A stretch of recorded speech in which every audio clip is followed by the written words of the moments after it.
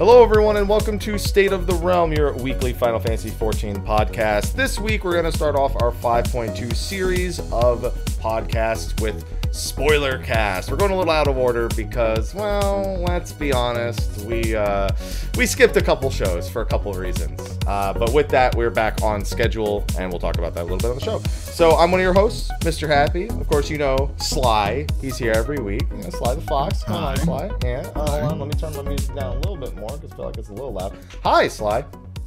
Hi. How you doing? I'm doing good. Hopefully you're doing good too. Ready to talk about some story stuff. And Sly and I aren't allowed to, be off of our story leashes unless Ethis is there to walk us.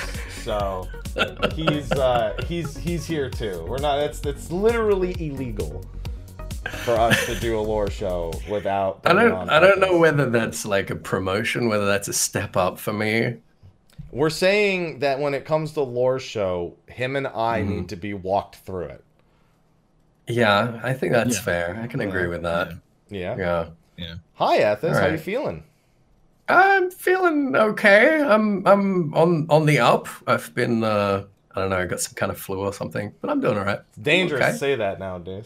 It's dangerous to say Yeah, flu. there was a hot minute there where I was kind of worried because we have had like a confirmed case pretty close to here, and Tal came home like coughing and sneezing, and I was like, "You stay the fuck away from me." That didn't work. It did not. It never does. But I'm doing all right. Yeah, Hi, everyone.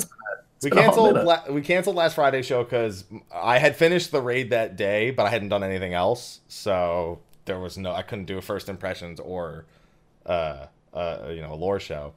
And then Tuesday, Ethis was gonna join us for Spoilercast. We were actually gonna do two shows this week. We were gonna do one Tuesday and Friday, but Ethis was sick Tuesday, and I didn't want to cancel one show. I didn't want to push his show back and then move the other show ahead. So sorry everyone. Hey, health is more important. That is the fact of the matter. So. Is health more important than content? It is. It is. Isn't that kind of antithetical to what we do every day? Shut up. Anyway. Oh, okay. Shut all up. right. Okay. Shut up. Okay. All right. So with that, this is going to be 5.2 Spoiler Cast. Before we get started, though, of course, we have our usual sponsor shout-outs at the start of the show. We, of course, have SteelSeries, who's been doing giveaways for State of the Realm for the last couple of years. And I have a new giveaway winner, or I did, and then it looks like I may have closed Gleam, but I can open it again in like 2 seconds. We have a new giveaway winner for the month of January. I'm just going to name the next one March because it's like the 27th right now. Just skip February because they're like days behind because it breaks in the show. So the winner of the January SteelSeries giveaway for State of the Realm is going to be Supremo Pete on Twitch. Congratulations, Supremo Pete. Hey. I'll be shooting. Nice. Your free shit. Yeah, get you a free shit. Well done. And if anyone else would like to enter for winning, go under a YouTube video and enter because it's free stuff from SteelSeries, our sponsor. Please do it. And then, of course, we have our patrons, which we'll do an extended shout-out for at the end of the show. We got a few new patrons to shout out as well for that. Thank you to them. We'll do your full shout-out at the end of the show. All right. Before we get into the nitty-gritty, we haven't had a show in, what? 2 weeks. 2 weeks, yeah. And we're going to have the show, probably next. But real quick, like, leave it as broad as you possibly can. Thoughts? Patch thoughts? Oof. Thumbs up. How about that? Thumbs up. Yeah, that works. Without getting into any specifics, thumbs up. That's about as broad as you can get. Yeah. It's no thumbs down. It's certainly a thumbs up. Mm-hmm. And I've done everything, I think, so far that the patch has had. But Has to offer. Yeah. What about you, Ethis? I'll say like broad thoughts. The MSQ was the weakest part of it for me. Not necessarily because it was bad, but just because every other bit of content has just like been so tasty. Okay. Fair. I think that's fair. Yeah, and you know what? There's I do have an emotion that kind of makes me echo that sentiment in regards to at least the story bits of each part of the patch. And we'll get to that smiling motherfucker when the time comes. Hell yeah. Oh. Yeah, you know exactly where I'm going with that. All right. Okay. All right. Okay. So with that, I guess then we should technically go for the worst first and just go right into the main scenario before diving into Eden, the Ruby Weapon, I guess Sorrow of Warlit, and Yorha. Mm-hmm. Do we have to talk about Yorha? Wait, was that there? Do we yes, there were 2 quests. I mean, yeah. kind of. I kind of missed it. Was it like? Trust me, I did it, and I think I missed it. Yeah, pretty much. Yeah. So we'll maybe start on that because I don't think it'll take very long. So there were 2 Yorha quests in this patch. Remember when I said I really am glad that they want to expand raid stories between the patches where we get the raids, and I support that. Yeah, they fully. super didn't though. They super didn't do that at all. No, it was like, hey, these two troublemakers are still troublemakers, and there's a carnival coming up, which seems like a bit of a near related drop, but all the same, I didn't need 2 quests for that. That was it. That was it. Yeah. That was it. Is it just because we're getting the opera boss next? Like they just had to set it up, I guess. They felt the need to throw 2 quests in there. I'm still so mad with man. They better I better feel content about Yorha in 0.3 because this did not help how I was already not thrilled about it in 0.1. I better feel something about it in 0.3 because it just feels so disconnected right now. It really does. Anyway, we'll get to that in the 5.3 spoiler cast. Where hopefully we're less disappointed. Pretty much. Fortunately, every other bit of story was incredibly juicy and thorough when it comes to everything else. Left us with a lot of questions, though, with the main scenario. So 5.2 main scenario kicks us off right where we left off in 5.1, trying to figure out how to send the Scions back to the source because they just can't do it on their own. We've got Beklug still helping out. Mm-hmm. We got the Exarch who refuses to sleep and steal salmon fillets apparently now. He's a thief. And that's where we kick off. So, Ethis, do you want to take us through kind of the chronological events since you're our lore master here? Yeah, sure. I mean, they're getting close. They've developed some kind of spirit vessel prototype, which is kind of like White Auracite, but it will contain the mind and the soul and won't leak it out all over the inside of your pockets when you're traveling through the interdimensional rift. But we've got a point here about the Allagan royal blood. So just to fill people in, G'raha Tia, his ancestor was mates with Princess Selena, who was the last of the Allagan royal line, who basically injected her friend with some of her blood so that they could carry the Allagan royal bloodline sort of throughout history until they need to use the Crystal Tower again. Because at some point, this royal blood had been affected so that they could control the Crystal Tower, with their thoughts. Effectively. And we thought that was something specific to the Crystal Tower. But what Beklug and Grahar have figured out is that it's not just about the Crystal Tower. It's about crystal per se. There's something about his blood that can provide a conduit for the mind and the soul to interact with crystal. So I think they need to find some way to use his blood to sort of complete this this sort of transference vessel for the Scions. And that's the last hurdle they're at the moment. They're sort of testing stuff and trying to work that out. So we leave them to it because we hear that there's someone wandering around Lakeland claiming to be the Warrior of Light, killing big old Sin Eaters. And I got some 3.1 flashbacks immediately on that. Yeah. But this was weird because we hear about this news. We hear about someone out there claiming to be the Warrior of Light. And we're like, there's a thought. We should tell everyone the truth about the Warrior of Light right now. Let's not investigate this first. Let's not figure out what's going on. There's nothing that could possibly go wrong here. People want to know about the Warrior of Light. People are asking about pre-flood history. They're going down to the Cabinet of Curiosity trying to find books. They can't really find any. So let's call them together and tell them the truth before we do anything whatsoever to investigate what is absolutely going to be someone walking around in Arden's corpse.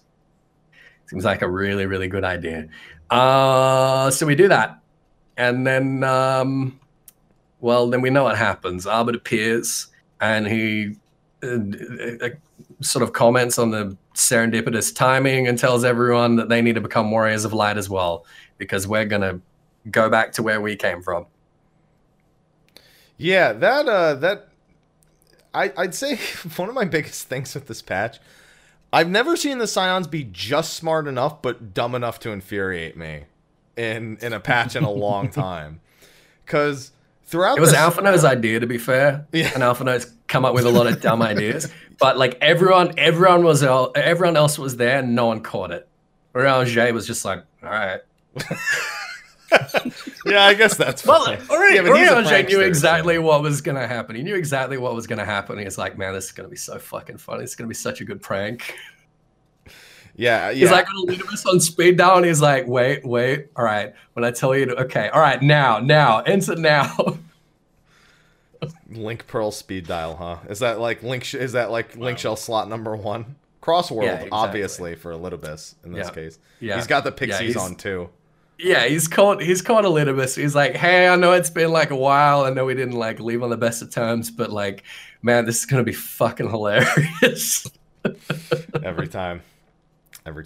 Yeah, it's like so throughout this whole event, obviously it is super weird to be like, oh, this guy's doing good deeds, so I guess we better tell him the truth about the war. Like, they knew, like, this, I've never seen something so well calculated by Elidibus, I think, because he's not looked the smartest part of previous times we've seen him. He just kind of appears.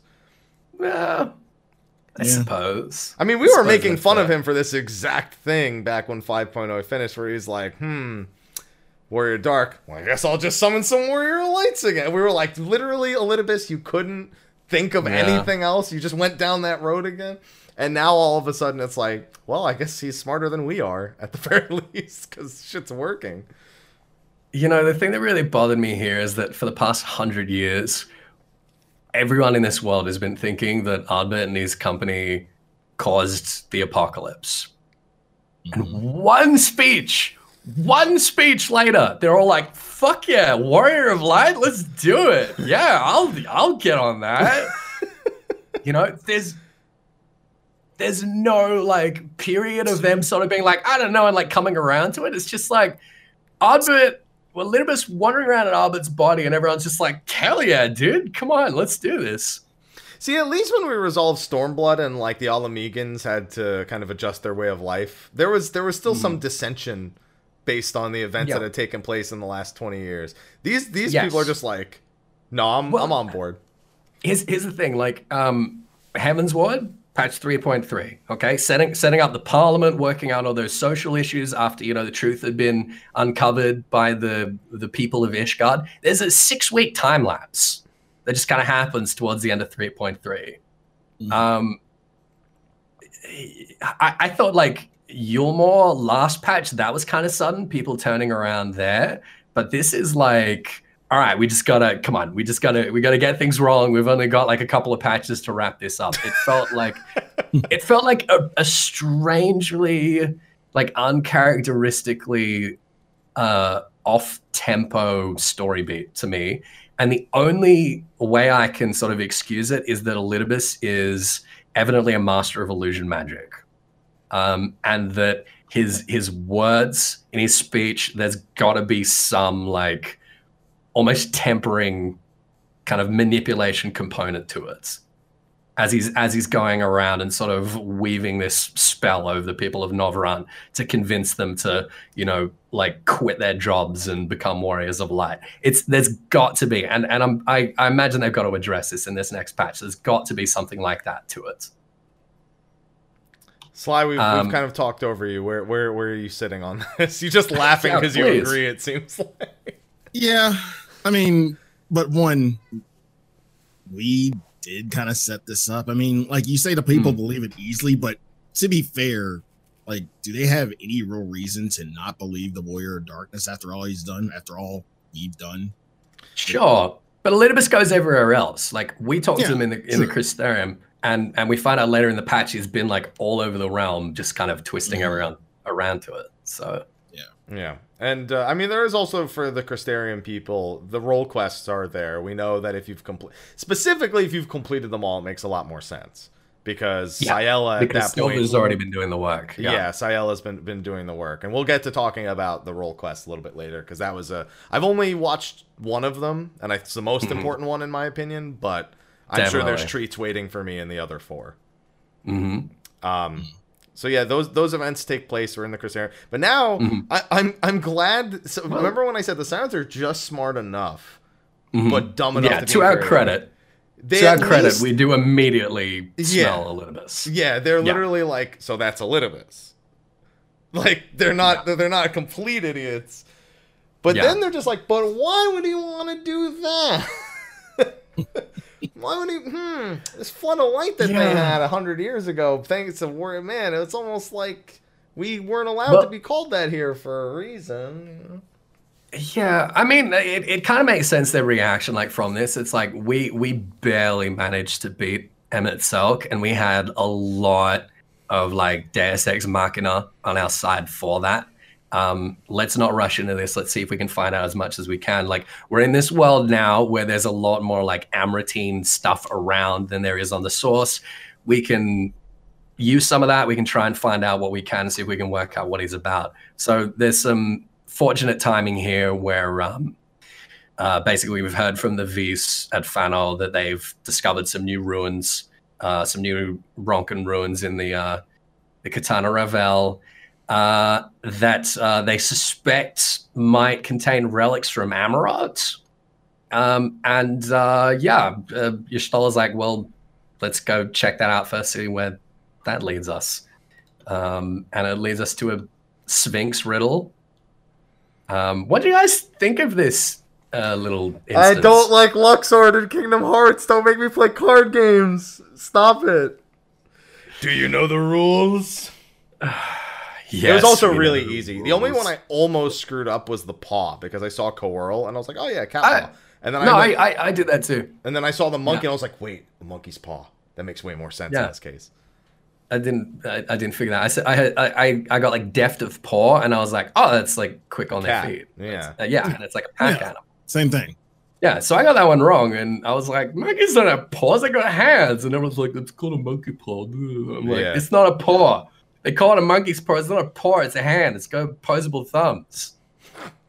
You know, this isn't a paw. This is a fucking hand. You know what? A cat might think that's a paw, you know? Cats are dumb. That's cat. And you know why a cat would think it's a paw? Because cats have fucking paws, like Coeurls. It's a bad riddle. Yeah, I figured that only because monkey's paw and deft made sense to me. Because I was like, the deftest creature here would probably be the one with opposable thumbs. You know what? When you put it that way, that's fair. Yeah, that's fair. That's fair. But nah, I'm not dumb. It's just a bad riddle.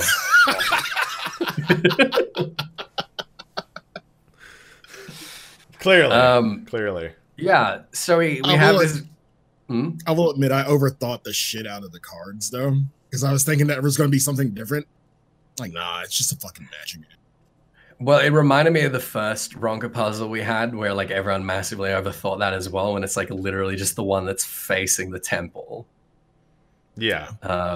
Yeah. So, anyway, I thought that was a fun little instance. Like, I'm glad that they're kind of continuing with this sort of method of storytelling rather than just dumping exposition on us constantly. So that was good. Yeah.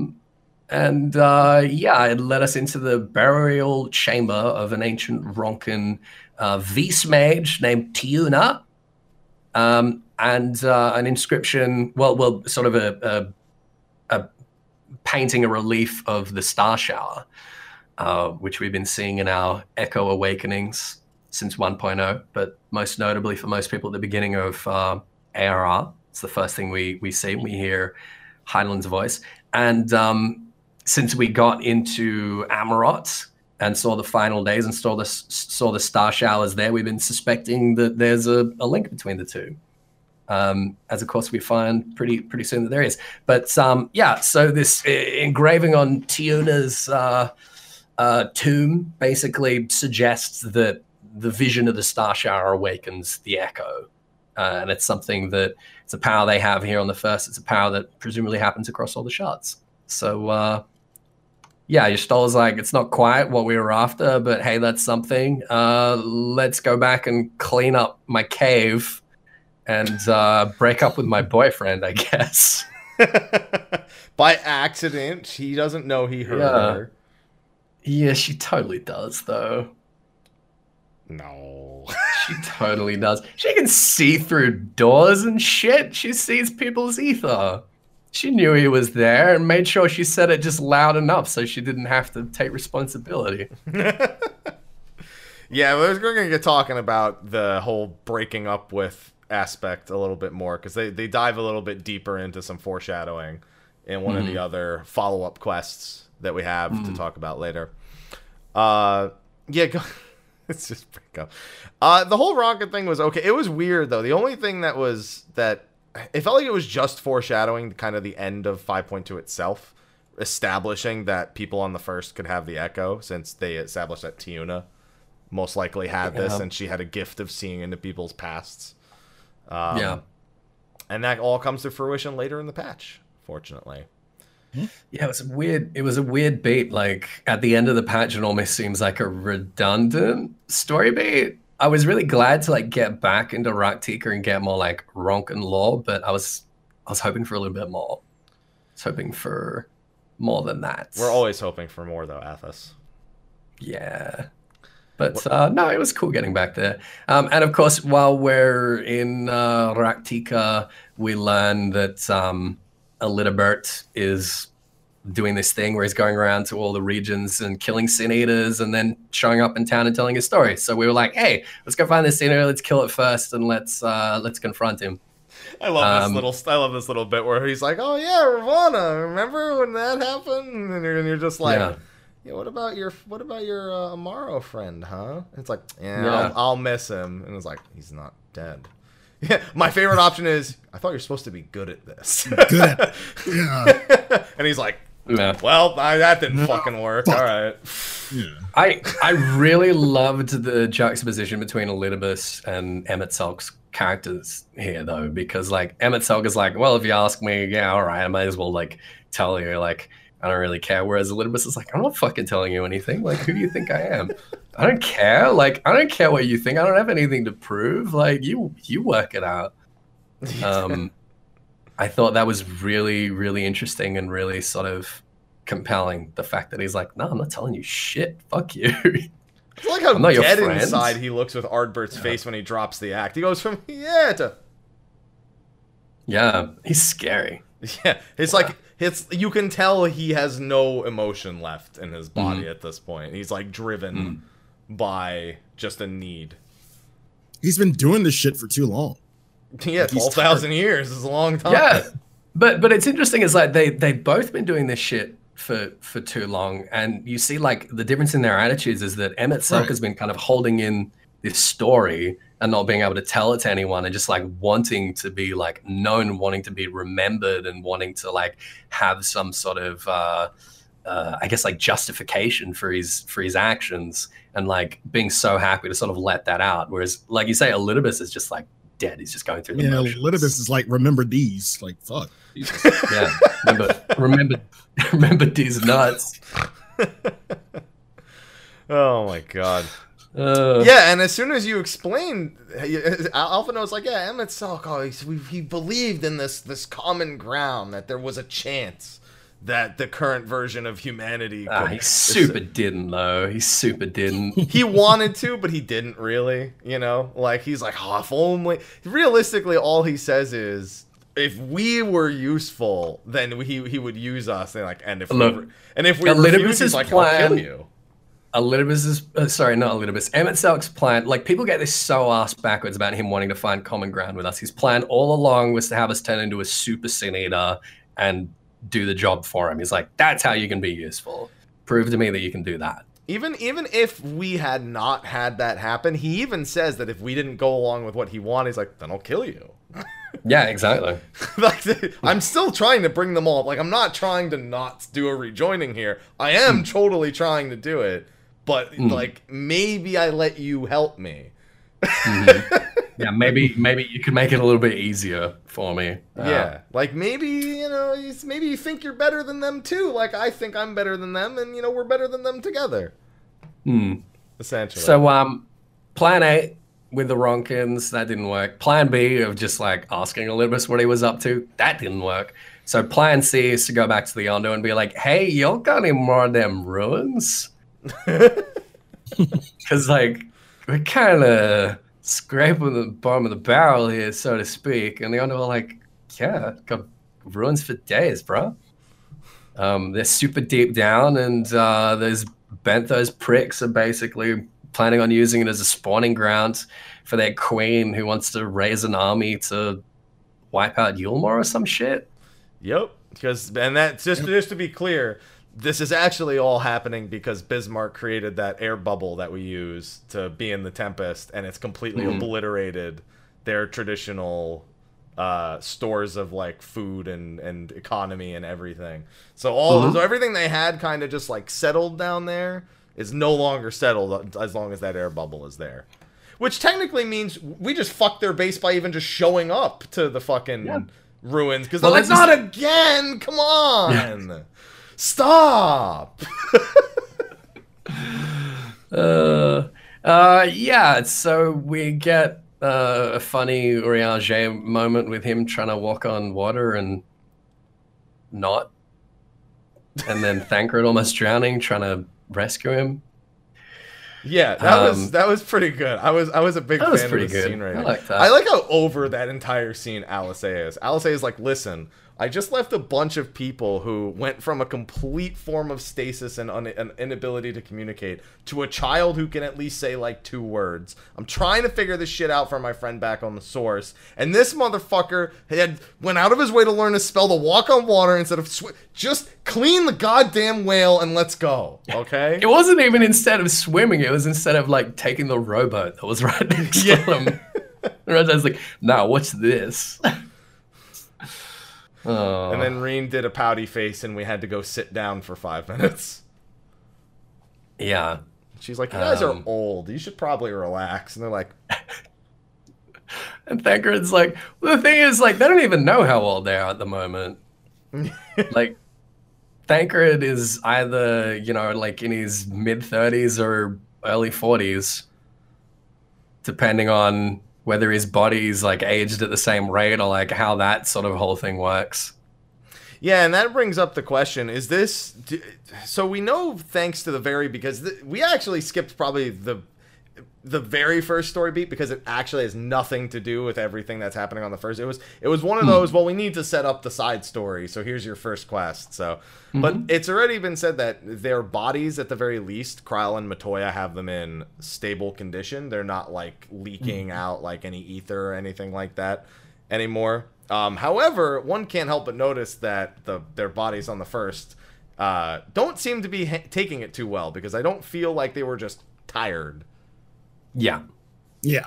So is that the problem of the etheric ties being cut because they've been on the first 2? Which is weird because they've been there for so freaking long, technically, that it's kind of odd to think that... I think Thancred's been there, 5 years? Urianger's been there 3, I think it was? Or is Urianger 1 and No, Urianger's 3. Thancred's 5. Urianger and Y'shtola are 3. And the twins are just under a year. Yeah.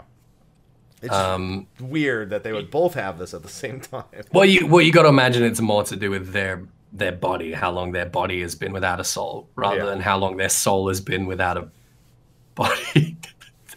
You know what I mean, though? Yeah, it's been 3 years and 5 years, but back home it's been like a day or 2 days, right? Yeah.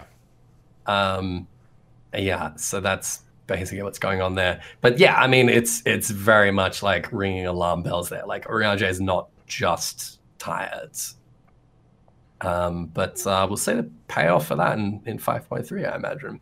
Yep, and we'll have to, based on, again, another event that takes place in the main scenario here. Or I guess post-main scenario would be the easy way to put it.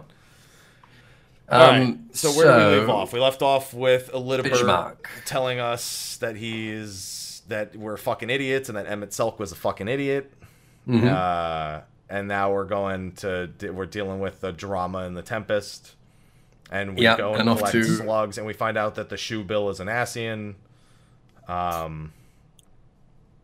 Just staring into Reen's eyes and soul. Yeah. So what do we think of that? Because the theory was that the Shoe Bill was literally Emmett Selk, right? In like a form in which he could sort of spy on us. Either that or is just like his familiar. Is this just his familiar now that's like wandering around without a master, or is I've heard some people like legitimately saying like, oh shit, Shoe Bill's still there, Emmett Selk is still alive. I just want to say like there is absolutely nothing like self-evident about that being evidence of Emmett Selk still being alive. All right, I don't buy that Just at all. a Shoe Bill. It's just people are drawing the Sometimes comparison it's just a that Shoe the Shoe Bill is the minion of the Amarot. It's specifically the minion of Emmett Selk's interpretation of the last day of his life, essentially. And now it's just in the Tempest. And nobody believes that Reen saw a bird. You know, everyone's like, what the? No, you didn't see a bird. She's like, I saw a bird. Did you guys see it? I saw it. I saw the bird. Saw it. Yeah. Just staring. Yeah. Suspicious. That bird is probably So- going to be a running joke for a long time, I have a feeling. It's a mutant nutkin.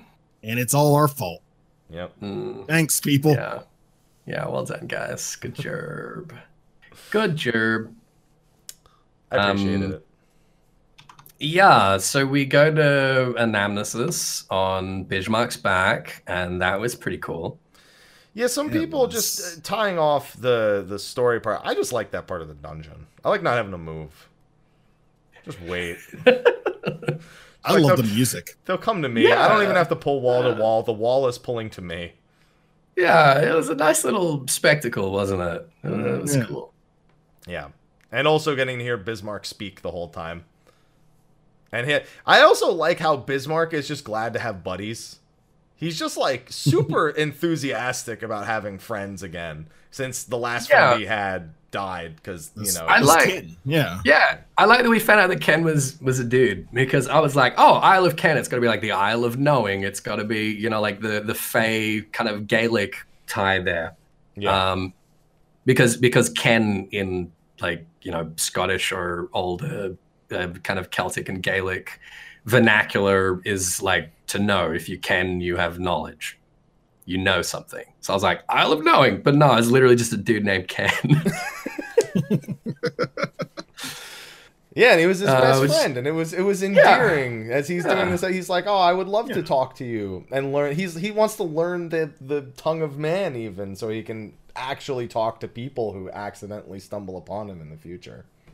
Yeah, I thought that was nice. Yeah, it was, and even then, he's still yelling things at us we don't technically understand the whole start of the dungeon, except for Urian J, who does get it.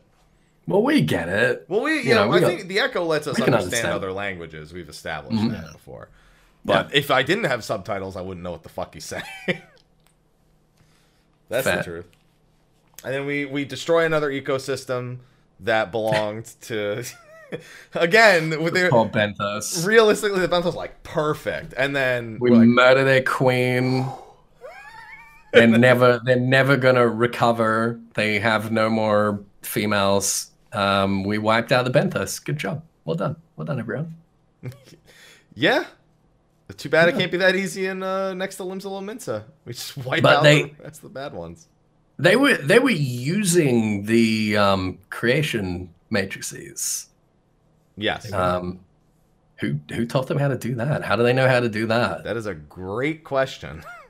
Did they see anything in Amnesis? I mean, that we They saw? must have. They must have. How do they even know about an amnesis? Like, how did they know that was down there? Oh, they swim. Oh yeah. I mean, okay, that's fair. They swim. I mean, what else do you want me to say? They swim. No, that's fair. All right, okay. Yeah, all right, I'll give you that. Yeah, you fucking better. Oh. And so, yeah, I still don't. Even if they saw the things and like hurt, like how do they? I think I'm thinking of them too much like the sources Sahagins in regards to their like general intelligence of how they perceive like man-made creations and shit. Even the way, like, if you pay attention to the way that the beast tribes on the first speak, they speak a lot more like the enlightened. They don't all have the same tics, and even the Sahagins where they go, they don't do it very often. It's like they're all way smarter on the yeah, because they've only been oppressed by the flood of light, not by the races of the first.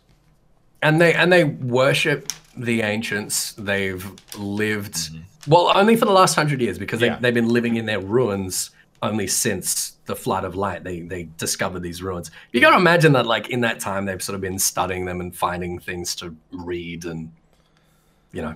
They know how to use the creation matrices, which is very interesting. But other than that, there's not really like that much in that. I mean, compared to Amarot and compared to Academia and NIDA, there's so much in those for like a good lore tour.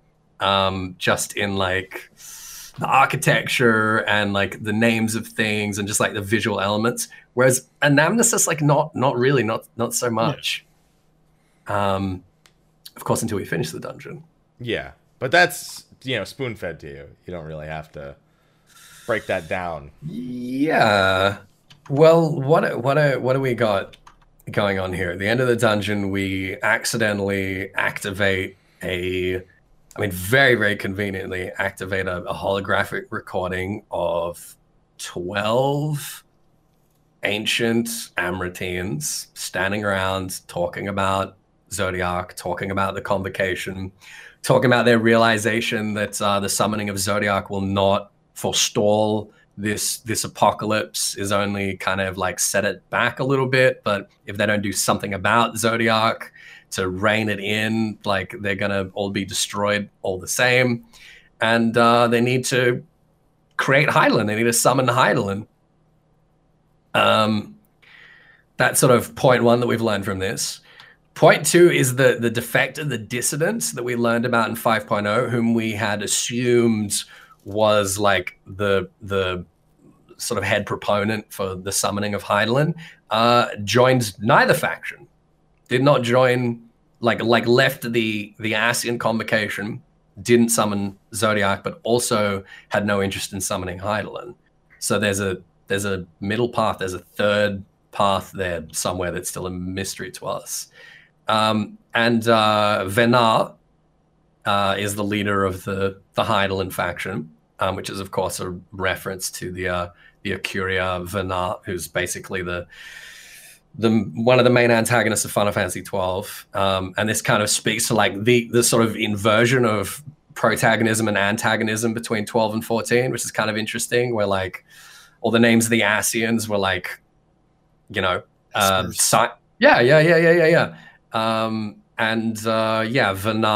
being this sort of evil Akuria. Well, not evil. I don't know. How would you describe Venar in 12? Superior minded. He was all the Akuria definitely they see humanity below as like pawns to. But Venar was trying to empower humanity and like give them control their own destiny. Chaotic good? Yeah, something like that. Because ultimately he tries to. It's so weird because you can't even just look at Venar. You have to remember that the other Akuria specifically wanted Ash to chip off the whatever it's called and create a new stone to use. The Nethicite. She wanted to chip off the Nethicite and become the new the new king like her ancestor before her. Whereas Venat specifically tries to have one nation rule over. He wants Vayne to rule over everything. But we don't. I feel like there's still interpretation left up there because what Vayne wants and what Venat wants kind of lines up in the end. But it's never really 100% clear if Venat wanted that as the outcome in particular. I think like in the broadest strokes, the intentions of Venat between 12 and 14 are quite similar in the idea that like Zodiac was created to kind of like control mortals and humanity and like bring order and control to the world, whereas Hydaelyn was about like, hey, let's not like sacrifice mortals to feed Zodiac. Let's actually let mortals like have control of their own lives and do their own thing. That was, I mean, as far as we know so far, that's what it was all about. But Yeah. Vanar was to be sacrificed to become the heart of Hydaelyn. Yeah. Now, this is really curious, and this kind of this leads back to like the genesis of creation magic and how like they couldn't create souls. Everything that they created, everything like most of the monsters and stuff in 14 that are kind of descended from the Amyrtine creations, they do not have souls because they couldn't create souls. And then they accidentally caught like a wayward deceased soul in Phoenix in Tales from the Shadows, and Emet-Selch had to be brought in to sort of, you know, deal with that violently. And that seemed to be like the genesis for this idea of like, okay, we can't create souls, but we can use other people's souls in these creations. So in giving will to the star and creating a primal form of Zodiark, they sacrificed Elidibus to become its heart. And Vanar was going to have to do the same with Hydaelyn. So we're left with two conclusions there. Okay, Vanar was sacrificed to become Hydaelyn, but Elidibus, whom we're trying to deal with right now, was apparently sacrificed to create Zodiark. And we're like, well, what's up with that? This is where, again, the Scions kick in and they get smart, because they remember Emet-Selch was not Emet-Selch's name, and that it was just a title. So they make the assumption that OG Elidibus... Yeah. So they don't know who they're actually dealing with. All they know is the guy that is currently called Elidibus is who they're fighting. So somebody superseded the one that sacrificed himself and took up that spot in the convocation. That's the running, you know, idea, but that doesn't really help you determine anything. Yeah, and there's like a but there. It's like, but that kind of seems too simple. Yeah, like I think you clearly kind of makes is different from the rat. Even his cloak is different. I mean, everything's different about him compared to everything else. And so it is again worth remembering that Elidibus and Zodiark in the original Tactics, their relationship is not like most other Lucavi. So yeah, that's fair. Emet-Selch's name was, of course, Hades. That was his true name. Emet-Selch was the name of his title. So this Elidibus we're fighting now is either the Elidibus that was promoted after Zodiark was created, but before the Sundering, or else it's perhaps the Dissident. And we thought that we were the Dissident. We know that like the gender to which the Dissident is referred to changes depending on your character's gender. But yeah, I know there's some people floating around saying like, oh, well, maybe Elidibus is the Dissident. Maybe the reason why he acts as this kind of arbiter of balance, particularly after the Ascians fucked up with the 13th shards, is because he wants to bring about the rejoining, but he's not, like, for different reasons. And he's not necessarily like tempered by Zodiark. He's not necessarily one of Zodiark's puppets. So that's a possibility as well. But if he is the Dissident, what would bringing about the rejoining do for him? Like, I could see if this was, you know, Elidibus on the side of Zodiark trying to bring about. Oh, go ahead. Oh, I was waiting for you to finish, and then you could call on me. No, go ahead. Okay.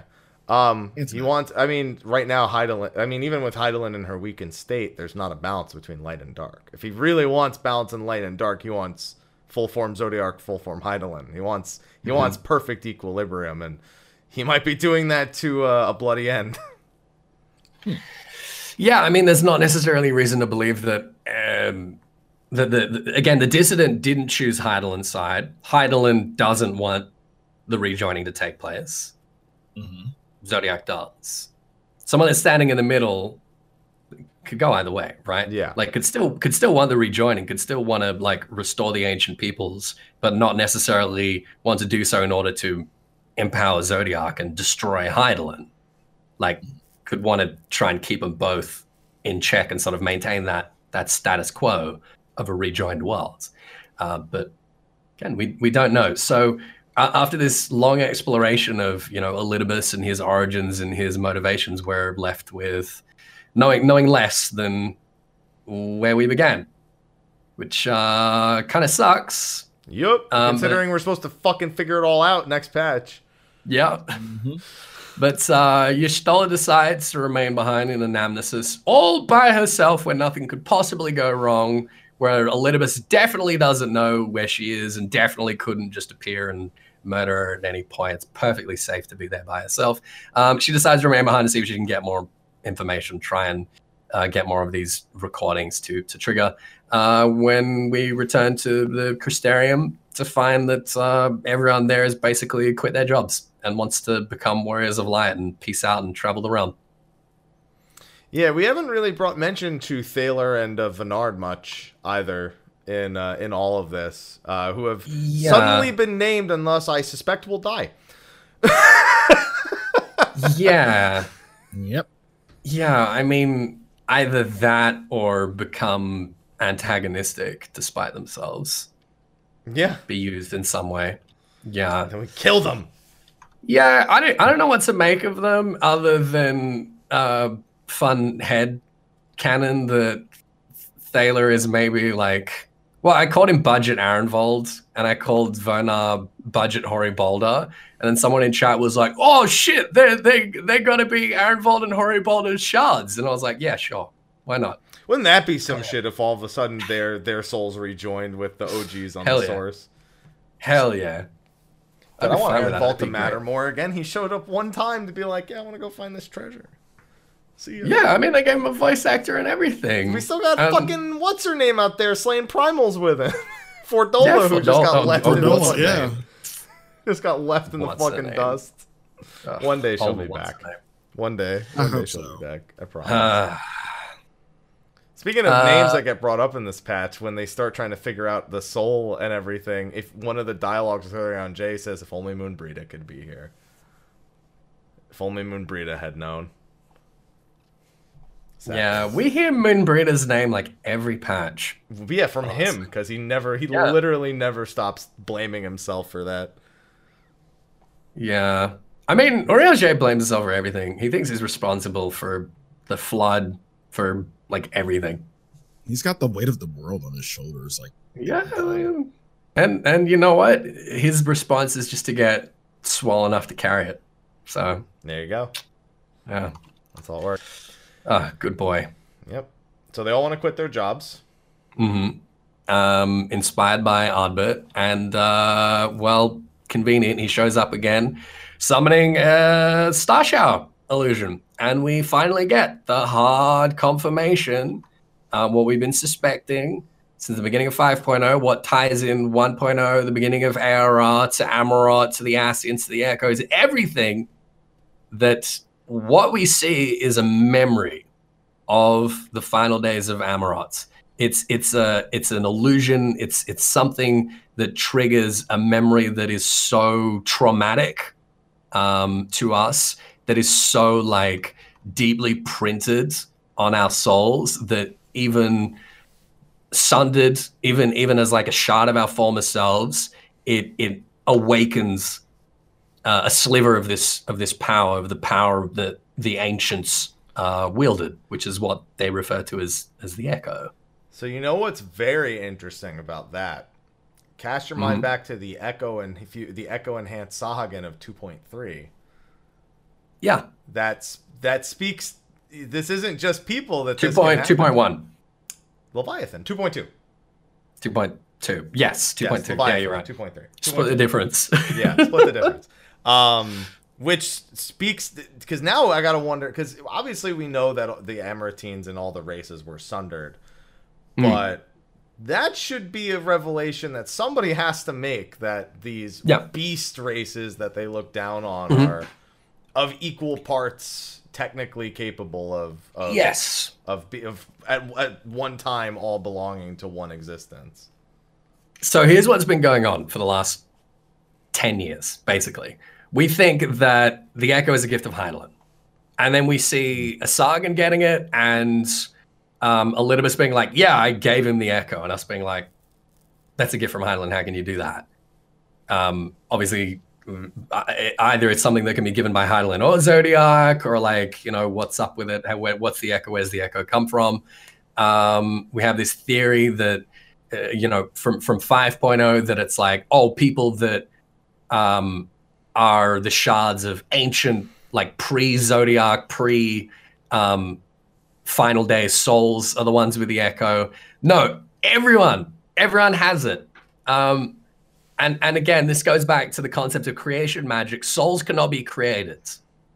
What the constituent components of souls, anima, it cannot be destroyed. It goes back into the life stream. It forms new souls. It breaks down. It forms new souls.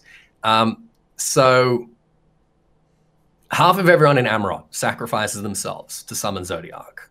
After Zodiac comes about, there are all these new souls, all these lesser souls that the ancient people are not too impressed by. But what their souls are made up of are bits of the material that comprised of those original ancient souls. So as you get further and further and further away from ancient Amarok, you know, past Zodiac and, you know, the people that were born after him, past the Sundering, everyone in existence, their soul is made up of stuff that was once part of one of these ancient souls. So everyone has the echo in them as this latent ability. And the Ascians giving someone the echo is as simple as like showing them a postcard of the fucking final days of Amarok, which is wild. And Hydaelyn being cognizant of this and being like, all right, well, the Ascians are doing this to empower people. I just need to make sure that I have this constant like signal blast going out with my voice on repeat so that people think that it comes from me, and people make this association and they'll be on my side. Which again is something that we sort of suspected, that like the echo doesn't come from Hydaelyn, that the echo and the blessing are light are two different things. But we get a hard confirmation for that finally, which is cool. But the problem here, of course, is that Elidibus does this to everyone in the Crystarium and is like, hey, you're all warriors of light now. Yeah, that can't be good.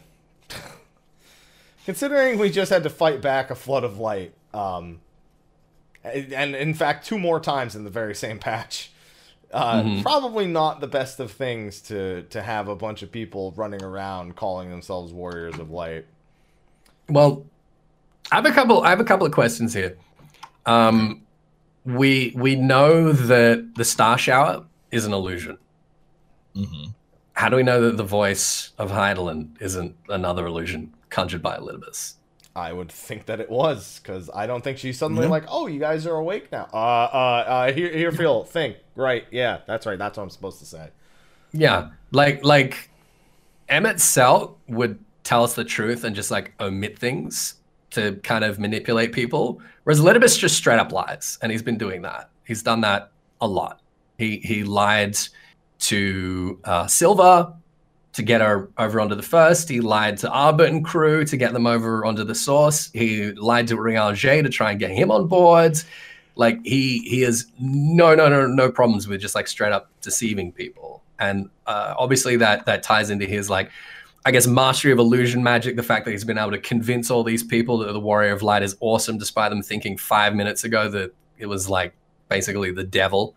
I'm not convinced that this is true, that this account we now have of everyone being capable of having the Echo awakened is self-evident. So that's question 1. Question 2 is, do the Scions now all have the Echo? No. We can't say. Like, from where I'm standing, like, we know someone has the Echo when we see them doing Echo stuff, right? When we see them like reading people's minds, being able to understand language, you know, having Echo flashbacks or whatever. Until and like we weren't given an opportunity for that to happen, because this happened like right at the end of this chapter. So we're left in this position now where we have no fucking idea whether or not the Scions have it until next patch. Yeah. And then to further compound the question, how will it affect Scions on the first, knowing their bodies are on Source. That could also be why they didn't get it, is because that's well, if the echo is just memory. Yeah. If its memory is being unlocked, then it's got nothing to do with their body. It's their soul and their mind. So that shouldn't matter. Yeah, because not everyone there got the echo. As Chad's bringing up, there are people who did. Not everyone there heard the voice. Yeah, not everyone, and we're under the impression we're not. Well, the Scions never say they did or didn't hear anything, but they certainly don't mention that they did. So the absence of evidence. They didn't mention that they didn't. The absence of evidence is not the evidence of absence, but I'm sure as hell, not feeling like they heard anything. Yeah, so that's a tough one. That's the second question. The third question is why? Why did he do it? Because he wants to teeter it back to where it was when Valkyrie was there. He needs it to be a primed world for rejoining, no matter what. He needs. So getting people to champion the light and fight for the light. He's creating a bunch of Ardbits to kind of escalate things back towards Umbral. Yeah, and I think he wants the Scions and us to be the ones who have to do Minfilia this bitch. Because we have an Oracle of Light who can stop another flood, and we have enough souls to probably fuel that like Minfilia did 100 years ago. So he wants us out of the way, and he wants it back in that teetered state again. But I know, here comes this is the foil to this. I know what this is. There's nothing on the Source to be ready for it. There's no Black Rose. Black Rose has been destroyed. Mm-hmm. If a flood of light like sort of re-triggered on the first, right now it would end up like the Void. It would be useless. Well, that's what I'm saying. Bring it to the teetered state like it was because it was primed for like 100 years. Valkyrie essentially was keeping it in an almost primed state, and then they just wait. They just needed Black Rose. So even if they prep it now, they can get it ready. See, I think Elidibus wants to kill us. I think that too. That's what I'm saying. I think we have an Oracle of Light to stop a flood, and we already know what the Warriors of Light had to do 100 years ago to stop it. Mm-hmm. So we all have to die, and then we essentially end up in the same bit Ardbert was, where we're like, I guess I'm just walking around now. Yeah, I mean, Elidibus wants to kill us, but I don't really see, like, it's hard to imagine like what his plan is exactly right now. It's a tough one. He's an asshole. Yeah, he's a huge asshole. Absolutely. But those are the three big questions at the moment. Was the voice of Hydaelyn just an illusion? Do people actually have the echo? Do the Scions have it? And like, again, we don't know what Elidibus is up to. We've been trying this whole patch to work out who he is and what he's up to, and we're no closer to the truth. I've got 3 more questions for you for the scenes that come after that. Please, let's do it. Let's go. Though we end with those 3 questions for the main scenario, and then we get 3 more on top of that. Question number 1. What's happening to the Exarch? I think it's obvious, sort of, but at the same time, it's what is the end result of his, I guess, enduring pain while he tries to look for a solution? Because it's a win-win. That's what I said. No, I mean, it's a win-win. Like, he finds a way back without killing himself, and we go back, or he doesn't and he dies, and we go back. Like. Which was his original plan, was to, top himself so that we could go back. Like at the end of 5.0, when everyone's standing around being like, how do we send you back now? Urianger's just standing there like, you just got to kill yourself. You already said that. Yeah, he says it over and over again. He's like, listen, if all else fails, we got plenty of weapons around. Like, I can manage this. Yeah. So he just wants to outprank Urianger. That's his final mission, is to outprank. Though to be fair, he almost outpranked everyone except Urianger back when he was gonna take the light into the fucking void between worlds. Yeah. So I'm not worried about that scenario. Like I say, it's a win-win. We'll get back one way or another. I'm amazed that part of this solution has nothing to do with waking up G'rahatia in the present. I'm actually quite surprised that none of their research, because they're like, oh, well, obviously I won't be there to receive you, on the other end. And I'm like, you are there. Just go wake his ass up. I know that's a cat nap, but come on.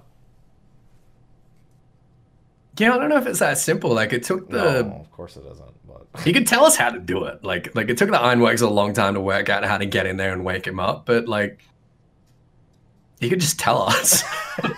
You could be like, yeah, this is how they did it. yeah, they built a giant hand and it knocked on the big door so loud that. Yeah, Of course. yeah. Clearly. Well, yeah, we got that, and then we see Xenos having a dream, walking through Amarot, and Which we can only see... presume is him, because he has the resonant, but that doesn't mean that he can't, see and hear that voice and go OG with that shit and awaken the echo. Yeah, I mean the resonant is the echo. Yeah. Well, it's an artificial. The thing is, now we need an even better description of what is like how an artificial echo enhanced being deals with seeing that original vision. Because it's artificial, it's not real, but does that mean that they just triggered it without seeing the vision, or does it mean or is it something else altogether? And Zeno says he's always dreamed it. He says he's always dreamed that. That's not something new to him, which is even weirder when you think about it. It seems like he when he says always, like what time frame are he talking? Like I think he means always. Like since he was born. Like we do not know when he was given the resonant. When he says always, like he might have been given the resonant as an infant. We do not know. We know that he's some kind of prototype, like some kind of monster that Varys basically created in a lab. So we don't really know what that means. His parents pretty much. His mom is Genova. Basically, we're getting close to that being a reality, to be honest. Yeah. So that and then the white room. That was question number 2 for me. Sly, what were you gonna say? Final question. My final question was, what is Asahi doing? Why is Asahi's body there? Wait. Okay. Well, we know it's Asahi's body. Yeah. So I think it's him. I think it's straight up the same dude. When I think back to Asahi and how much trouble he caused when it was Xenos Elidibus, Elida Xenos, I'll do exactly what you say, man. I'll do everything. That motherfucker was an Ascian the whole time, as far as I'm concerned. I don't even think his body was. He wasn't an Ascian. I'm feeling like that's not just his body. Look, like that motherfucker was up to no good years ago. They needed to recruit more Ascians. Yeah, they've been needing to do that for a while. I mean, like Emmett Selg even says, like, yeah, we kind of got a bit of like a manpower shortage at the moment, and like that's so clear, like what Elidibus was trying to do to Rianger in Heaven's Ward. Mm-hmm.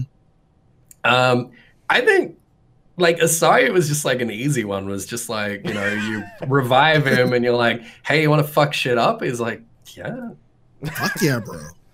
He was already. So here's the thing: if that is the case, he literally couldn't have been a better candidate. He was literally doing what Ascians do, just as a person. Yeah.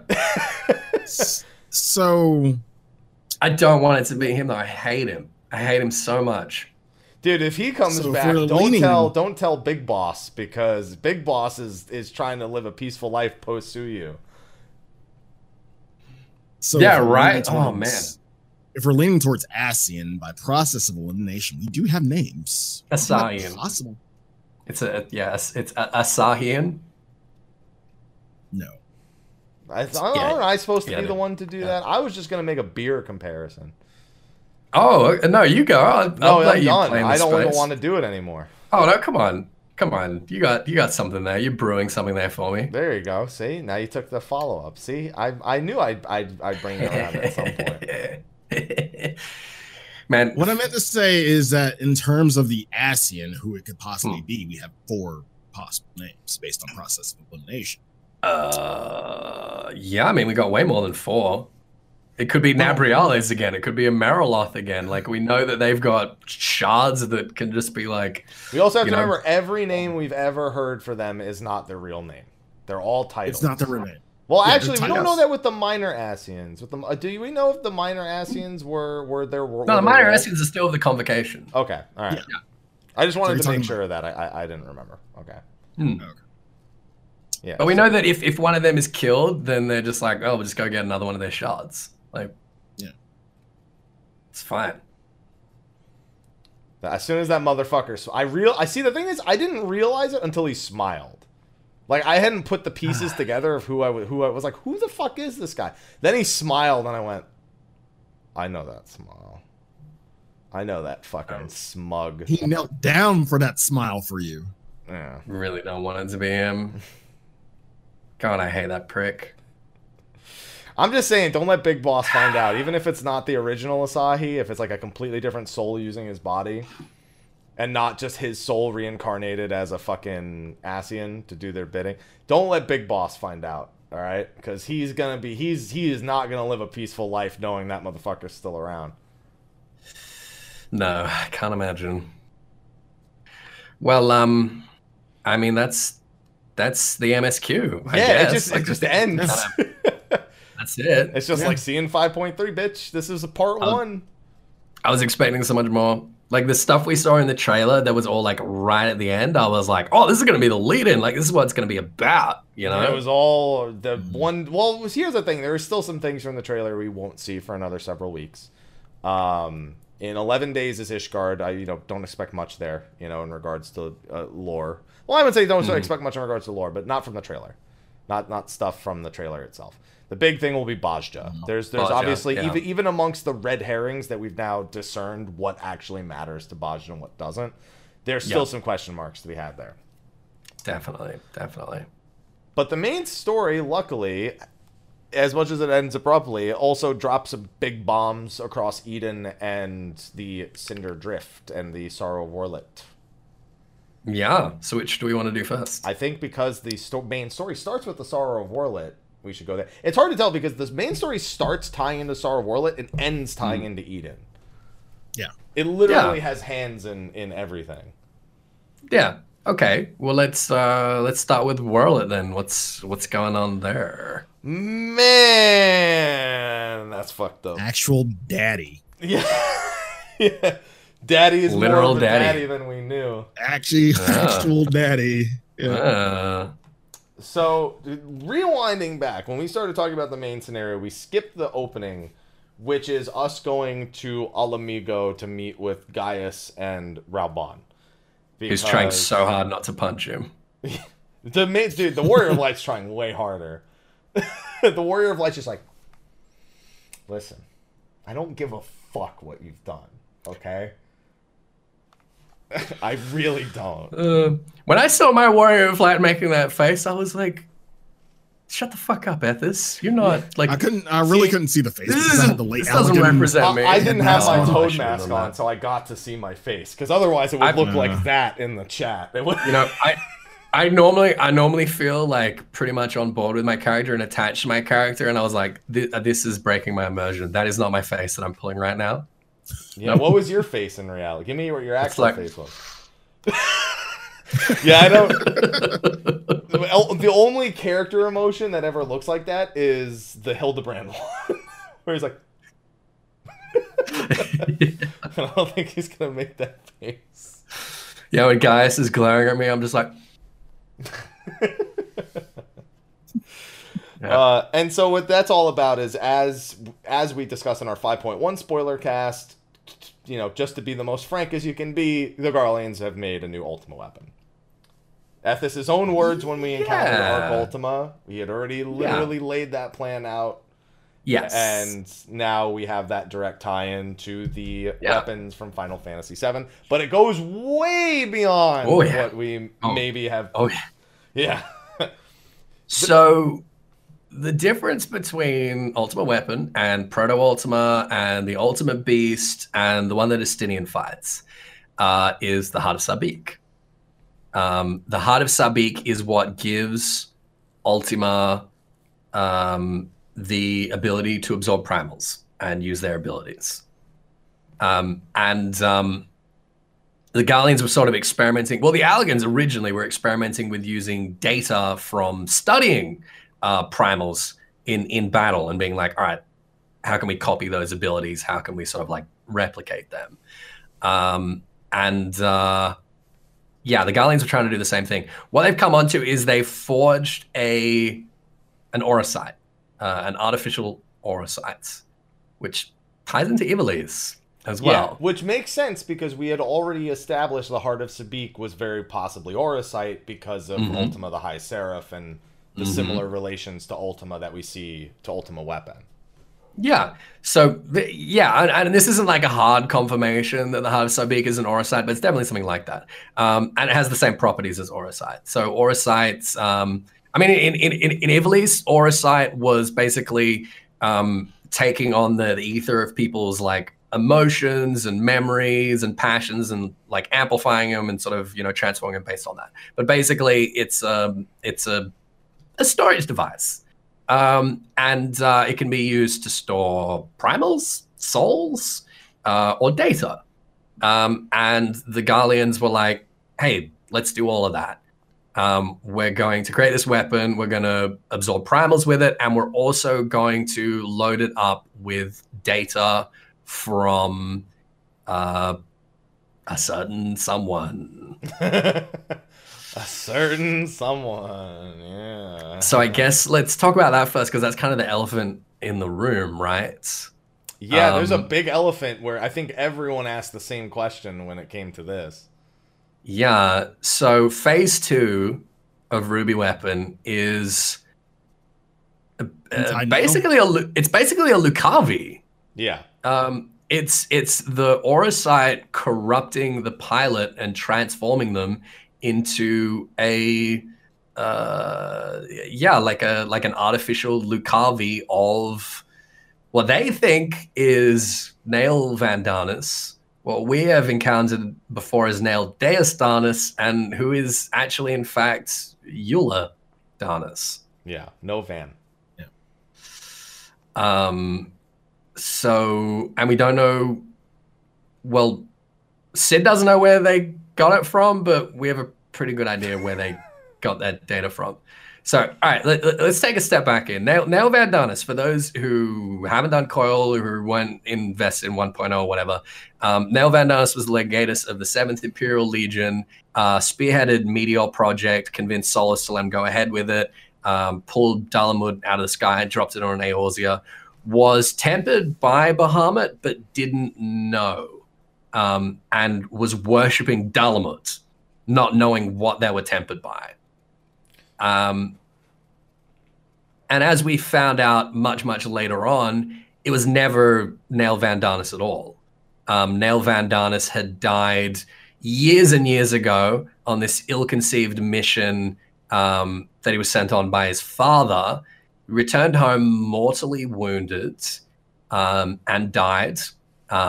Immediately after which his fiancée, Bradamante, killed herself by impaling herself on his spear. Eula Darnus, his little sister, assassinated their father, murdered everyone in Nail's like former inner circle, took her brother's identity, named his spear after his dead fiance, and became this just monster of destruction and vengeance that was kind of sent out to like the worst, most bloody, brutal conflicts across the Empire, just like fucked everything up. And she's what we killed on the Riven Road at the end of 1.23. And she is what was subsequently denied death by Bahamut and transformed into Nail Deus Darnus that we fought in turn 9. And that is what we fight. That is the data that they have programmed into this Orosite. And we're trying to work out where it comes from. There's only one place that it can have come from. Coil. So I don't know if you guys remember this, but the reason we first go into Coil in 2.0, the reason we go into Coil is because we see, hey, these Allagan coils have dropped into Eorzea. There's a bunch of tech, a bunch of information in there, and the remnants of the 14th Legion are going in there and they're collecting it. We have to stop them from getting their hands on that. It's only once we get in there to try and do that that we discover Louisoix and Nail and sort of pursue that story arc. But we open the path for them. The 14th Legion could get past ADS, and we open the path for them to sort of follow behind, and we don't sort of, do anything to prevent them from doing so. We don't really cover our tracks in any way. So the Garleans have evidently like gotten down into that holodeck of turn 9, and they've collected tomestones, they've collected data of Nail Deus Darnus and put it into this Auracite and programmed ruby weapon with it. And that's what we're fighting. And it's fucking wild. Again, with our tie-ins from 1.0 and ARR, as we've been kind of like wrapping everything up in Shadowbringers, this is like another sort of nail in the coffin, if you'll pardon the pun. Unintended. Why does everyone get on me for this? I don't understand. Because yours suck. Yours are terrible. That's literally And what they're I not- used. No, that was completely organic, all right? Is that another pun because of... No. Okay. You see, that's, again, this is what I'm talking I'm about. just double checking because you've been throwing a lot of double entendres in there. So. All right. All right, so what question. did I miss there? Yes. Like going forward with the other weapons like Sapphire next, I guess. What source material do they have left? They got Xenos, This they side. got Gaius, they have Regula, they have every general who's ever fought in their army, Yeah. and probably more. Yeah. We I mean, have, it's they the have seventh- our data, technically, if we're thinking about it. So the Seventh Imperial Legion, okay, we thought like they were basically vicariously tempered by Bahamut, and it's why they were so fanatically fighting on Cardano, even though they knew that they were all fucked. We know most of them died at Cardano. A couple of them joined Gaius's Legion, the survivors, and basically we thought that that was it. The Seventh Legion is reformed, and the Seventh Legion is what is spearheading this project for these weapons. So it's all going to come from there somehow. And stuff from, presumably from them like cleaning up in Eorzea. And collecting data from either our previous fights or other things that have happened. I'm very more afraid stuff in they have too Coil. much data on us. My word, this data. Yeah. Yeah. I mean, it could be stuff like that. It could be stuff from Alamigo. It could be stuff from Coil. It could be stuff from Azus La. Like, definitely they've been collecting a shitload of stuff from Azus La. Someone was suggesting that maybe, like, Livia could be programmed in there somewhere. Maybe Phoenix, you know, from Coil. They've been diving into there. Like, we can't say. I think the last one's gonna be Gaius. I think one of them's gonna be Gaius. I think it's gonna be the last one. Whatever the last fight is, I think it's gonna be Gaius's battle data. Diamond. Yeah. Hmm. Super I Saiyan wonder what Gaius that that, would- we fought. Yeah, I wonder what that would look like, though. He's a Super Saiyan. It's fine. I still don't remember why he was able to go Super Saiyan. But It's his armor. It's just like Yeah. Magitech stuff. yeah, he literally becomes a Super Saiyan, so. Yeah, that shit. By the way, we haven't even talked about Daddy Gaius at all because we're literally just breaking down the semantics of the weapon he's project. everybody's daddy. He's everybody's daddy. You know what? A big part of me was hoping that they'd go back to the threads that we know from Gaius rather than introducing new ones, because there's already dangling threads. Like, yes, it was brought in there a little bit, but like we haven't addressed Livia, we haven't addressed Nero. Again, like Gaius is taking responsibility for the Ultima Weapon project, and he thinks this is his mess to clean up. But like Nero is the one that reversed engineered the Ultima Weapon and restored it. All of this stuff is based on his data, his studies. I mean, he might be involved in it. For all we know, he might be working with the 7th Imperial Legion right now to create these weapons, because he's like basically chaotic fucking neutral. Like, he'll do whatever he wants in the pursuit of, you know, a power and being you know, better than Sid. Exactly, making new toys. For all we know, the next chapter we could run into Sid and be like, yeah, no, I helped make that. Isn't it cool? Like, did you have fun fighting it? It's pretty dope, right? But the pilots are Aura orphans from Wurlitz that were sort of taken on by Gaius. So this is the thing that Gaius did. Like, Gaius, unlike most Garleans, didn't believe in the whole like racial supremacy Yeah. of Garleans. He was the only legatus that would basically promote non-Garleans to Like high-ranking Rattatan. officers. Yeah, like Rattatan. And Fordola. These were just like more orphans that he'd sort of collected, basically. And they wanted to follow in his footsteps. They were inspired by him and kind of committed to this project once he disappeared, because like the ultimate project was like his last, it was his legacy as far as they were concerned. Like they didn't know that he turned coat, that he'd been manipulated by Ascians and kind of gone against it. So they're following in his footsteps and dying for it, which sucks for them. You know what the grand truth of all this is, though? That he was accidentally Thanos, just taking on orphans and being like, guys, yeah, he's accidental. He's accidental. He's like, I killed your parents, but you'll probably grow up to be pretty okay. Well, Gaius probably didn't kill their parents, because Gaius isn't really about that either. Like, he conquered Alamigo without firing a shot. I mean, Livia was a piece of shit, but she was kind of like mark on some of them, I guess. Yeah, and I feel like that's sort of him like wanting to kind of see the best in these orphans and just being kind of like naive in a way. Chat's like Rowena's gonna sell them data on. Oh my god! If they get their hands on Rowena, we're fucking done. All right. So we're fighting his adopted children. Foster children. Yep. Yeah. We're fighting Rex, Alphonse, Melisandre, Although Rickon. It seems he never actually adopted them. They were just like, hey, should we call him Daddy? And they're like, yeah, let's call him Daddy. And he just like didn't argue against it, I guess. Yeah, he's like, sure, go nuts. I honestly think this is going to be like the central theme of this patch, just fighting a bunch of fucking kids, including Rain. Yeah, like we're just killing everybody. Like what the fuck? This is like a really fucked up patch. We're just beating adopted children in this patch. Hell yeah. But essentially, with the weapon project, the weapon itself, it has almost like a bioorganic core with the person melded to it, essentially. Mm-hmm. And in this one, the first child is Melisandre, who is piloting the Ruby weapon. They give us a little bit of background on her too. Not much though, just what Gaius said. They even said that the notes even say, "Don't trust Gaius.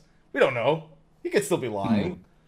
It says parents killed when their homeland was taken by Imperial territory and was struck by a quote epidemic. That's what it says. It says it was struck by an epidemic, which considering what the Garleans are doing nowadays, I don't like ever hearing that an epidemic was involved. Yeah, that's a little sus. That's very sus. It's beyond sus.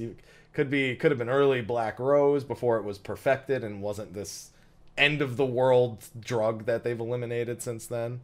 Could have been their very own version of Kefka, even just dropping a bit of poison into the fucking thing. You never know. Somebody fucked with something though. Ascians, of course. They said it's normally she started despondent and introverted, but then becomes very confident in herself, which is displayed in her piloting in the fight. And she was 30 years old at death. I've been taking notes, as you can see. There you go. And next up is Rex. Yes. Who they did this anime color coded, like they warned us how anime this was going to be. They warned us this was going to be like super anime. It does. Well, yeah, people talk about the color coding, but like Melisandre didn't have red hair. Do we ever see her in her adulthood? We don't see her in her childhood. No, but she had white hair as a child. Well, Allie, doesn't it? Allie and Alphonse have white hair. Rex and Rickon both have blue hair. So doesn't work. There's no one there with green hair. I think the Rex blue hair sapphire weapon is just coincidence. Did not say Rickon's hair was blue. Yeah, Rickon's hair's blue. green. Allie and No, it's not green. it is I'm colorblind. It is very green. I'm colorblind, and I was like, oh, I see what they're doing here. Maybe it's my reshade then, because I was like, yeah, that's blue. It's blue. I'm colorblind, and I was Maybe it like, is I green. see what they're doing here. I see. All right. Okay. No. All right. There you go then. And if Must be my I've got it reshade. right, you've definitely got it wrong. All right then. Okay. There you go. As soon as I saw that, I was like, I will never turn off reshade. That's not gonna happen. So yeah, Rex says he's piloting the Sapphire weapon next. We can assume Recon will be the Emerald weapon. And since Allie and Alphonse both share the same hair color, there's a lot of question marks about that last bit. One of the co-piloting. Well, so this is the thing we got to talk about. So we've been talking about how the Ruby weapon is essentially creates a Lucavi. We've been talking about this guy as his stepchildren. We haven't kind of touched on the fact that what actually happens to the pilot in the Ruby weapon, in a sense, like the exact science behind it and how the characters so far are kind of dealing with that realization, because it seems like the pilots learned just as much as we did about oversouling in this patch. Well, I think they knew, like, technically what was going to happen, but, like, it doesn't mean that when it happens, they're, like, into it. Yeah. You know? There's definitely that moment of being like, oh, fuck, like, I knew this was going to kill me, but this hurts a lot. Yeah, so what happens with the Ruby weapon is it starts with the pilot is, again, basically through the synthetic aura site, is bioorganically attached to the core. Not until it goes into Oversoul. Well, they certainly are all going to go that way. Let's be honest. Oh yeah, So the core's powering it. The core contains whatever primal it is that's absorbed, which I really want to know for Ruby. It's we know that it has ostensibly absorbed some primal from one of the other regions. But yeah, it's only once it goes into Oversoul that like bioorganic melding happens. But well, basically, like again, they become a Lucavi. Yeah, it sucks the ether out of them and creates this organic being and just warps their mind. They essentially become a pilot against their will that thinks and acts and believes they are whoever the combat data, in this case Nail. They even say, I'm not. Yes, I am. And then that's it. And then as that Nail becomes more cognizant, it knows that it's not Nail. It know that it's Eula, which is interesting. Yeah, it's suddenly like as you go through the fight, there's a lot that's said in the dialogue across the Ruby weapon fight. Dalamud did fall. Yeah, it's like they're like, wait, no, I know Dalamud fell. I know it. It just can't. It almost, I don't know if that's a result of it being incomplete or if it's actually straight up becoming cognizant of it, of its existence not being what it believed it was. The head speak of Bradamance. Yeah, it says first I lost my brother, I think it says, and then Bradamante. And presumably Eula was very close to Bradamante as well, because Bradamante was Nail's fiance, his betrothed. Yeah, it was great. I was very happy with the infight dialogue. Even the little things like the pilot not being able to control the speed during Raven's flight. Yeah, totally. I mean, we're gonna like speak more to this when we talk about Eden, but this patch has really demonstrated like how much they've mastered the ability to sort of like tell a story through a fight. Yeah. Mm-hmm. Even if it leads to way too many cutscenes and farm parties. Way too many times seeing that cutscene. That's worth it. It's only worth it because there's a goddamn checkpoint at the end, so I only have to see it once per instance. It's not like Hades where every time I have to fucking sit there and be like, come on, just exaflares. I know, exaflares. Let's go. Come on. Well, anything else we need to speak to for Ruby? Allie and her she is not like the other four, it seems. She is not as gung-ho about this whole fucking weapons project thing that's going on here. That's the big question mark I have, because with Allie and Alphonse both having the same color, I'd assume that their weapon will be piloted by both of them. But I almost feel like Allie's going to be unwilling, almost, in a sense. Made an unwilling part of that experiment.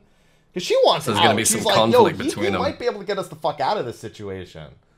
Hmm. And the other people are like, no, we're gonna get in these robots, we're gonna kick his fucking ass. They're like, we're gonna die when we fight. You understand that? They're like, one of us already didn't make it. And they're like, and then Rex is like, nah, I'm next. Come on. You think I'm gonna lose? Come on now. Did we forget about the quote at the end with Gaius' companion? He was like, Yeah, and there's that even- too. Yeah. If you go back, if you I will even kill think you. if you even think about it, I will kill you. And the most interesting thing to me there was this guy being confident that he was able to kill Gaius. I'm like, who the fuck does this guy think he is? Like, you know who you're talking to? Like, Gaius fucking Belsar. Gaius calls him daddy.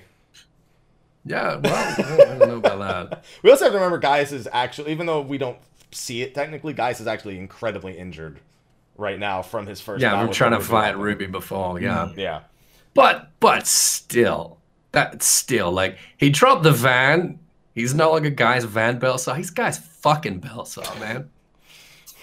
You know, What No, rank you is know his name? fucking- You know his name in Latin? Gaius Belsar literally means King Demon Fucker. Okay, so what does the fucking in Garlean like nomenclature mean? Like, what rank is that? The fuck. I mean, it's above Van, I'll tell you that much. it means it's daddy rank. That's it. Yeah. That's it. It's Wow. daddy rank. Oh man. Yeah. That's true, by the way. His name in Latin means like Gaius, like mounter of demons. Which makes sense for Ultimate Weapon in a sense. Yeah. Ties in quite well to his. And that's very euphemistic. Stop. Stop it. I'm serious. It's King Demon Fucker. That's his name. What? Why are you laughing? Because it's funny. Don't act like it's Oh, just hilarious. not funny because it is. You want to know what else is It's funny? hilarious. Dude, the fucking guy who gives us access to the EX weapons, this dude who's just all about like this Magitech. He's like, yeah, I love weapons. I just really like killing devices and shit. I'm gonna make a statue to this killing device that you killed, and that's gonna help you relive the memories. Yeah, they put a mecha weeb in the. They put a fucking super weeb Yep. in the game. Everyone who like knows all the terms for it. Someone says he's a gunpla nerd. There's too many. Oh, don't out yourself, please. Don't do it. I love this. This is a story that there's only one remaining question. Do we get 4 trials finally in a series? We have Ruby. We have Sapphire named, but everyone knows what happens to Sapphire in 7. That's what draws the question. Like, are we gonna wouldn't it be Sapphire? Wouldn't it be wild if like the secret trial is one of them being dropped into Bozja? It'd be cool. I mean, we know for a fact this is the only reason why I'm not shutting this theory down, is because we know we're getting a second EX level trial with Bozja. Although we've had more clarifications about that. Apparently for your first weapon, you just go through solo, including a trial. The trial is, there's a solo version. But then they said the EX version becomes available after that. So I'm assuming you get your subsequent relics after the freebie through the EX, like through totems from the EX. That's what I'm assuming, but we don't know that for certain. I'd be okay with that, but I if they're willing to do 2 EX level trials in a patch, even if it's kind of weird because we don't really know exactly how the relic one's going to work, I'm leaving open the option to a Sapphire normal EX, and an Emerald normal EX, and a Diamond normal EX. I'm leaving it open. I'm not shutting that theory down. I'd be into that. Do we think that I'm getting opinions here though? Do you think that we just get a solo trial a la Sorbin for Sapphire, or we just get like story or something that doesn't pan out? I think that'd be that likely. way? I think that would be likely. I think I'd be more likely, and we'll get the 3 EXs. But I'd love to get 4. That'd be great. I think it's less likely we get 4, but it'd be nice. I'm just not shutting it down. I want it, and I would be, and I think they have the resources for it now. They're at least I mean, there's no reason why we can't have 2 extremes in a patch. It's what happens in every .0. Yeah, it's just, literally the patch we go from 2 dungeons to 1, we get an extra EX trial. So, and I'm just saying, I just won't be surprised if it happens. Leave me alone, phone. Sorry, I had it on for earlier because I had a tech coming. Oh, I can't wait for this. This was great. I was super happy with this. Now, the main story starts with this. By the way, there is something in the main story I want to go back to that we super skipped over, but not yet. Please. Okay. I guess we might as well go to it now. We didn't talk about the in-room, where you pick the role quest character. Oh, yeah. Yeah, of course. Well, I mean, we all pick Ciela, right? Did you, Sly? Did you pick Ciela? No, I only have one choice. It's fine. Oh, you only did the one role quest? Oh, Yeah. no. Okay, so you were with Lurik. What did Lurik say?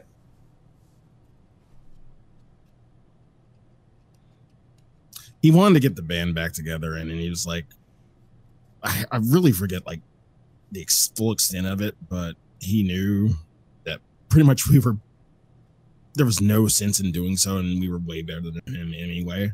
And I know. I'll eventually do the other. Jesus Christ. Yeah, Ciela literally walks up to you and be like, I know exactly what's happening. Like, she's very ominous and like, please just put him back in the ground. Literally put it, like, bury his body again. I was so glad about this because I was like, when we saw Albert like marching up to the Crystarium, I'm like, where's Silva? Where is she? What's she gonna have to say about this? So that was really nice. Yeah, I do have to go back and watch the other 4. Obviously, I have all the options, unlike Sly, who only has 1 option. And it happens to be for the character that I like least. So, you've literally disappointed me in every way possible. Me too. Stupid little cat boy. Spoiled little bitch. Like, literally, no Gian. Well, he's not spoiled anymore. He's on his own. Jesus fucking Christ. Yeah. He got no money. His story. He got no money anymore. So that's he's still a bitch. Yeah. God. And also everyone put up the pouring animation for the water. Everyone being super impressed with the tea pouring. Everybody's like, that's where your other fucking dungeon went in that water. 32-bit died for this. Oh man. Yeah, I'm really I was looking surprised to forward see me drinking something. Yeah, because Ciela, I honestly, my first thought, as soon as I saw Ciela, I was like, Unakahai, where are you? And then he's just like, I'm busy not being important. What do you need? One day. One day. There you go. One day. All right, so that's the one thing that we totally forgot to talk about with the main scenario. And now we go to the other end of the main scenario with Eden. Eden. We are introduced to Squall 2.0, also known as Gaia, sorry, not Gaius, he's not quite Squall. Gaia, Squall 2.0. Before we dive into this, I just want to like get this off my chest. Man, the dialogue was so Kingdom Hearts and so cringy. I just like Guy, I like her design, like a character, but like the dialogue for her and the self-pitying bullshit, I was just rolling my eyes out really, really hard. You didn't want to go for coffee biscuits? She literally plays out all of Squall's character development in a patch. Like all of Final Fantasy VIII. She plays out the whole thing, going from intolerable, get her the fuck away from me, shut your mouth, to, other people matter. Yeah. She does it in a patch. It was very Nomura, and it was... Yeah, and also, I don't think it would have been... It is worth mentioning, Nomura had nothing to do with writing for this character. They did this with his design. Oh, yeah. But they did it, like, intentionally. Yeah. Like, well, we gotta make a Kingdom Hearts. I found this, like, I think I found it so jarring just because all the other dialogue elsewhere in Shadowbringers has been so organic and like such a step up and so much more like believable and natural. And this was just not like at all. Are you kidding me? She says the most believable thing in the whole patch. Oh yeah? Yeah. When Urianger's talking, she's like, I don't know what you're fucking saying. Yeah, you see, that doesn't resonate with me at all. I hear her say that, I'm like, shut up, speak for yourself, you little brat. She's just like, how do you listen to this guy? The grown-ups are talking, guy. The grown-ups are talking. And then one thing about her character, like, the one thing I hate about it is how, like, in cutscenes, she's this certain way. She's so anti everybody but herself. And then right when the fight starts, you hear like literal concern out of her voice, especially for Rain too, which is opposite of what we've known so far. Like, she's Sundir. No. Yeah, I just don't like. I like her design. I like where she ends up as a character, but like her arc, and I think that's it as well. As like they just tried to like do that whole trajectory, that whole arc in like 3 cutscenes, and it was just like, yeah.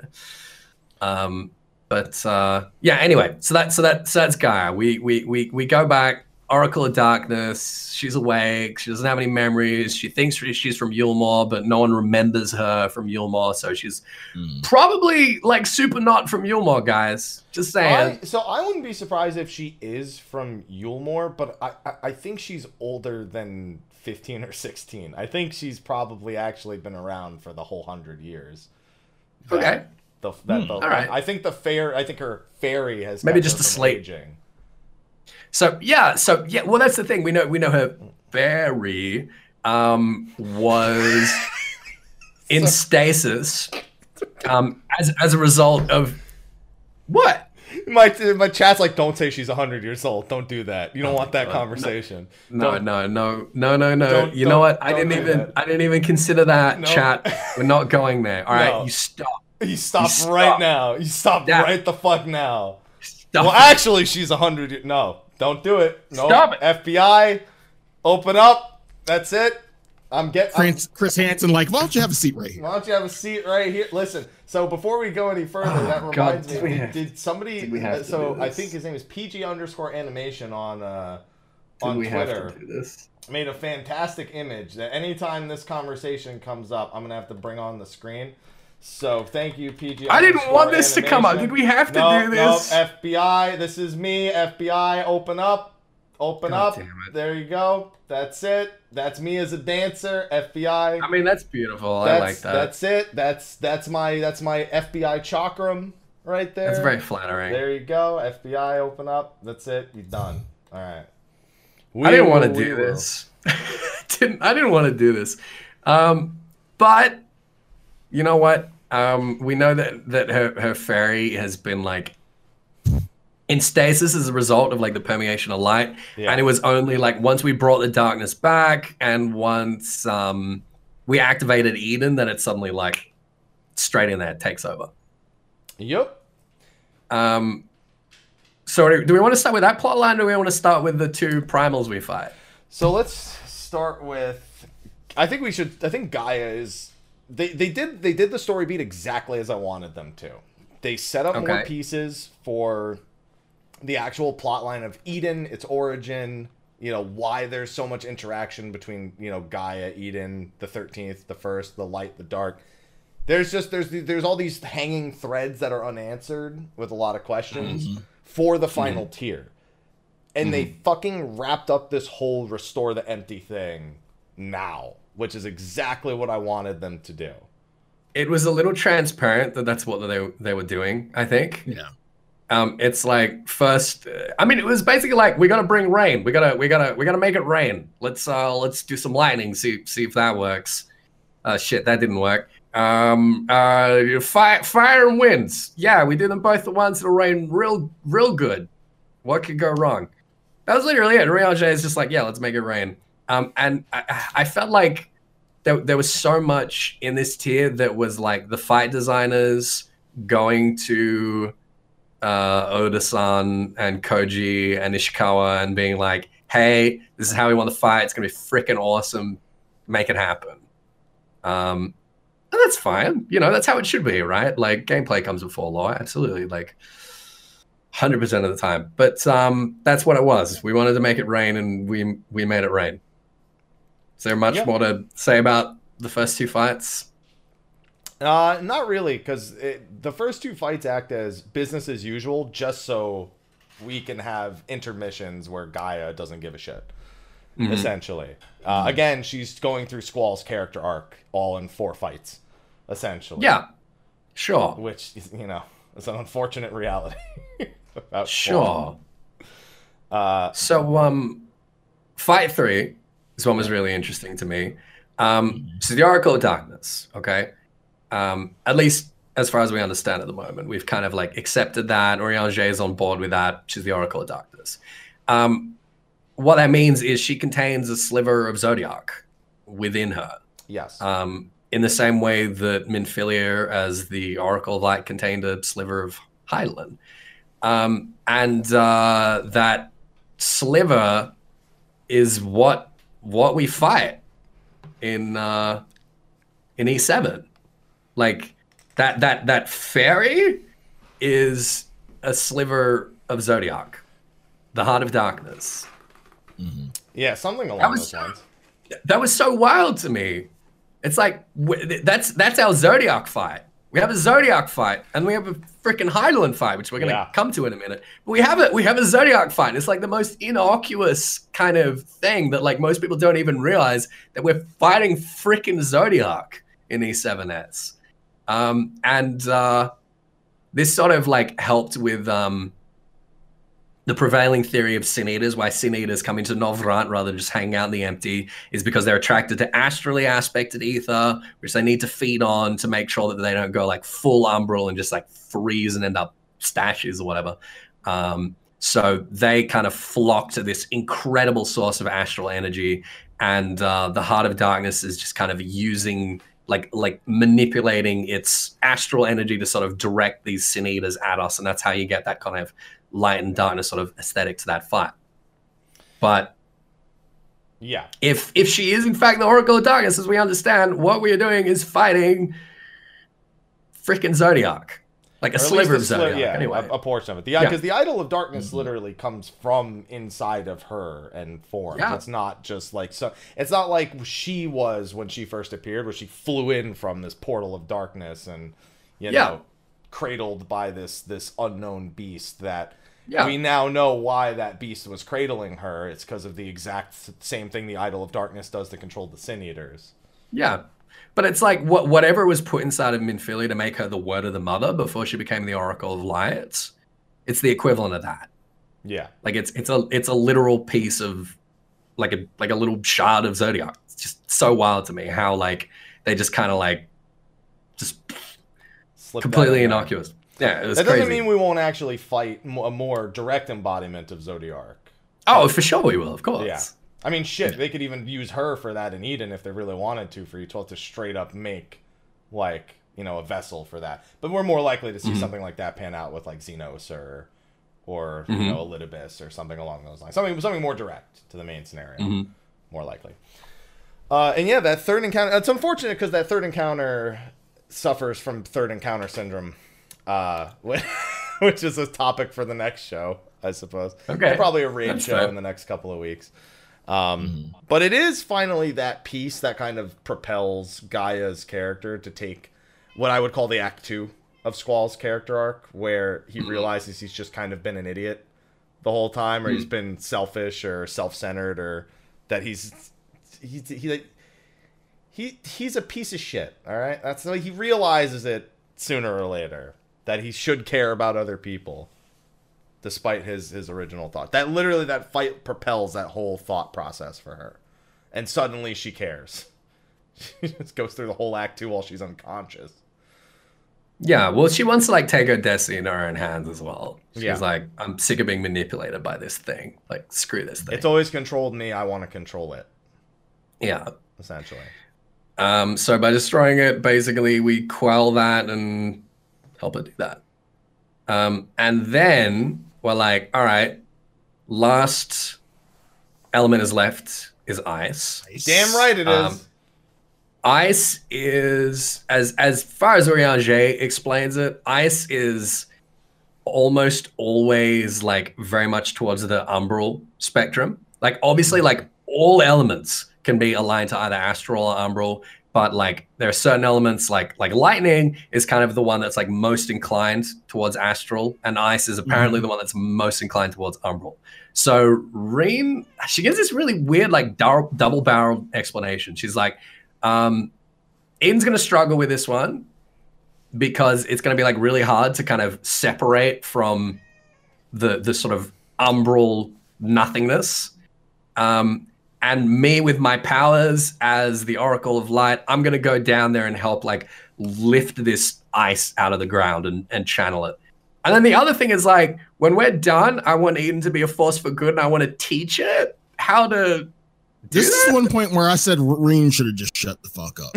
Oh, absolutely. He should have just shut the fuck up. Like, I volunteer as tribute. No, sit your ass down.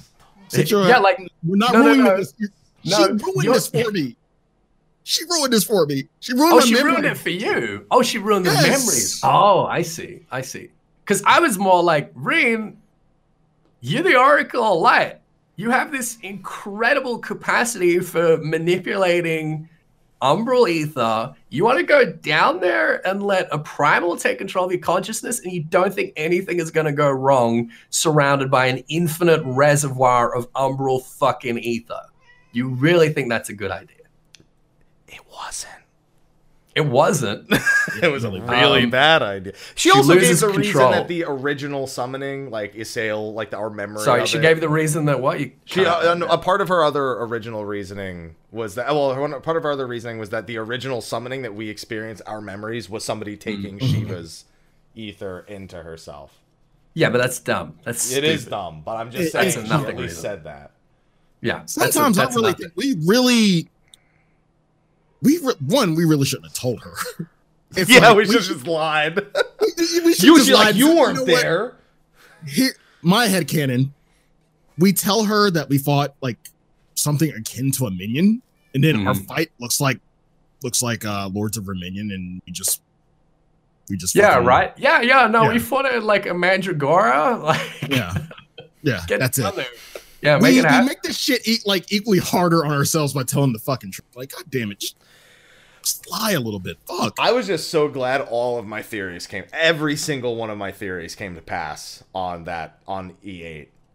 Really? Well, and some that didn't, but also all the ones I did and then Yeah. some. I didn't. Did The you- most major one was not one of my predictions. So you didn't expect us to be fighting Hydaelyn? No, I didn't expect Hydaelyn to sunder No. us. I didn't. I wasn't God, that part of was- them. That was fantastic. So okay, so explain for people that are kind of unclear. When you summon a primal into you, it's very, very hard to retain control. And Reen having this sliver of Hydaelyn inside of her and having this immense capacity for manipulating light aspected energy, phase shifts between our image of Shiva and her own, what would be her own primal form, taking on a primal, which is a primal form of Hydaelyn. And she's phase shifting between the two, and then she does the fucking Hydaelyn kick. She sunders us. And I just want to set up the stakes for this fight. In the second phase, where we're dealing with those ads there, that is all of the elements that we've been restoring, pouring back into the crystal and converting back to pure light. The stakes for that fight, if we do not defeat Reen, if we do not stop her when she's in that Hydaelyn form, she is going to reverse all the work we've done with Eden, and she's going to complete the flood of lights. Like that is like the pinnacle of like Shadowbringers stakes for us. And like I was saying earlier, like the MSQ is the weakest part of this patch for me. It's not necessarily because the MSQ was weak, but because like there's just so much in Eden here in particular to like raise the stakes here. It was just phenomenal. So we got that. And I also want to say, the things I did predict, it would be Shiva, which I took back that. I took that back a little bit when Refulgence came out as the name, even though obviously the German translation was more directly translating to freezing or like a crystalline, like crystallizing something. But it ultimately ended up coming to fruition. I predicted that we would have the most accurate memory of Shiva, and that it would probably be reflected in being the most accurate appearance of the primals, or at least closest to.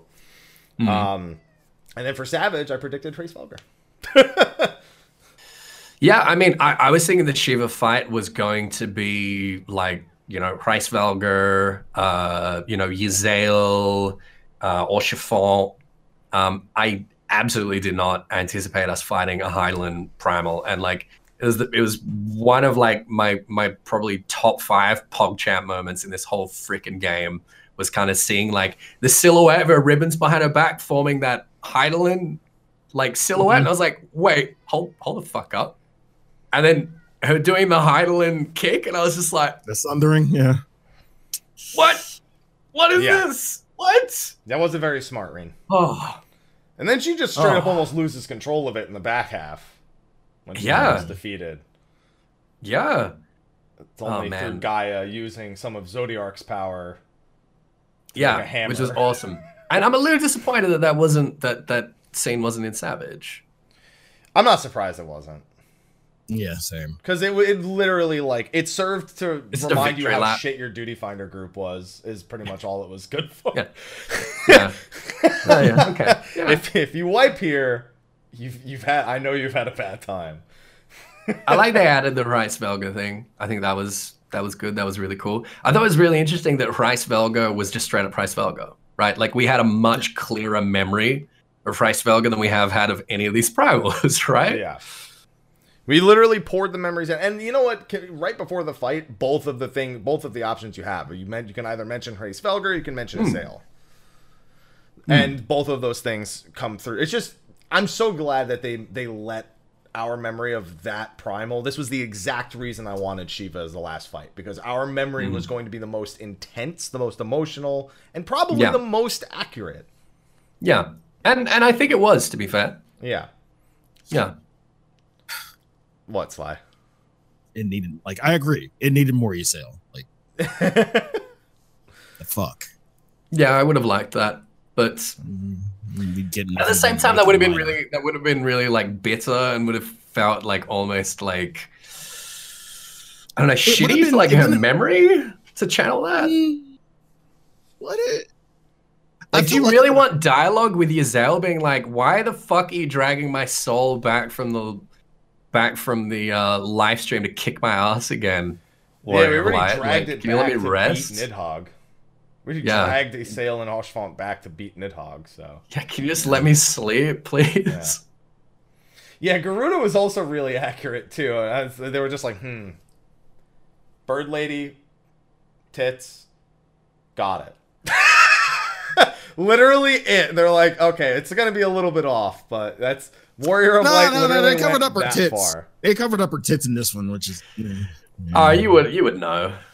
You would. And then I would. I do think that the reason Ifrit turns out looking like he does is because you're thinking of the more humanoid-looking Garuda, and it influences the channeling of Ifrit's memories.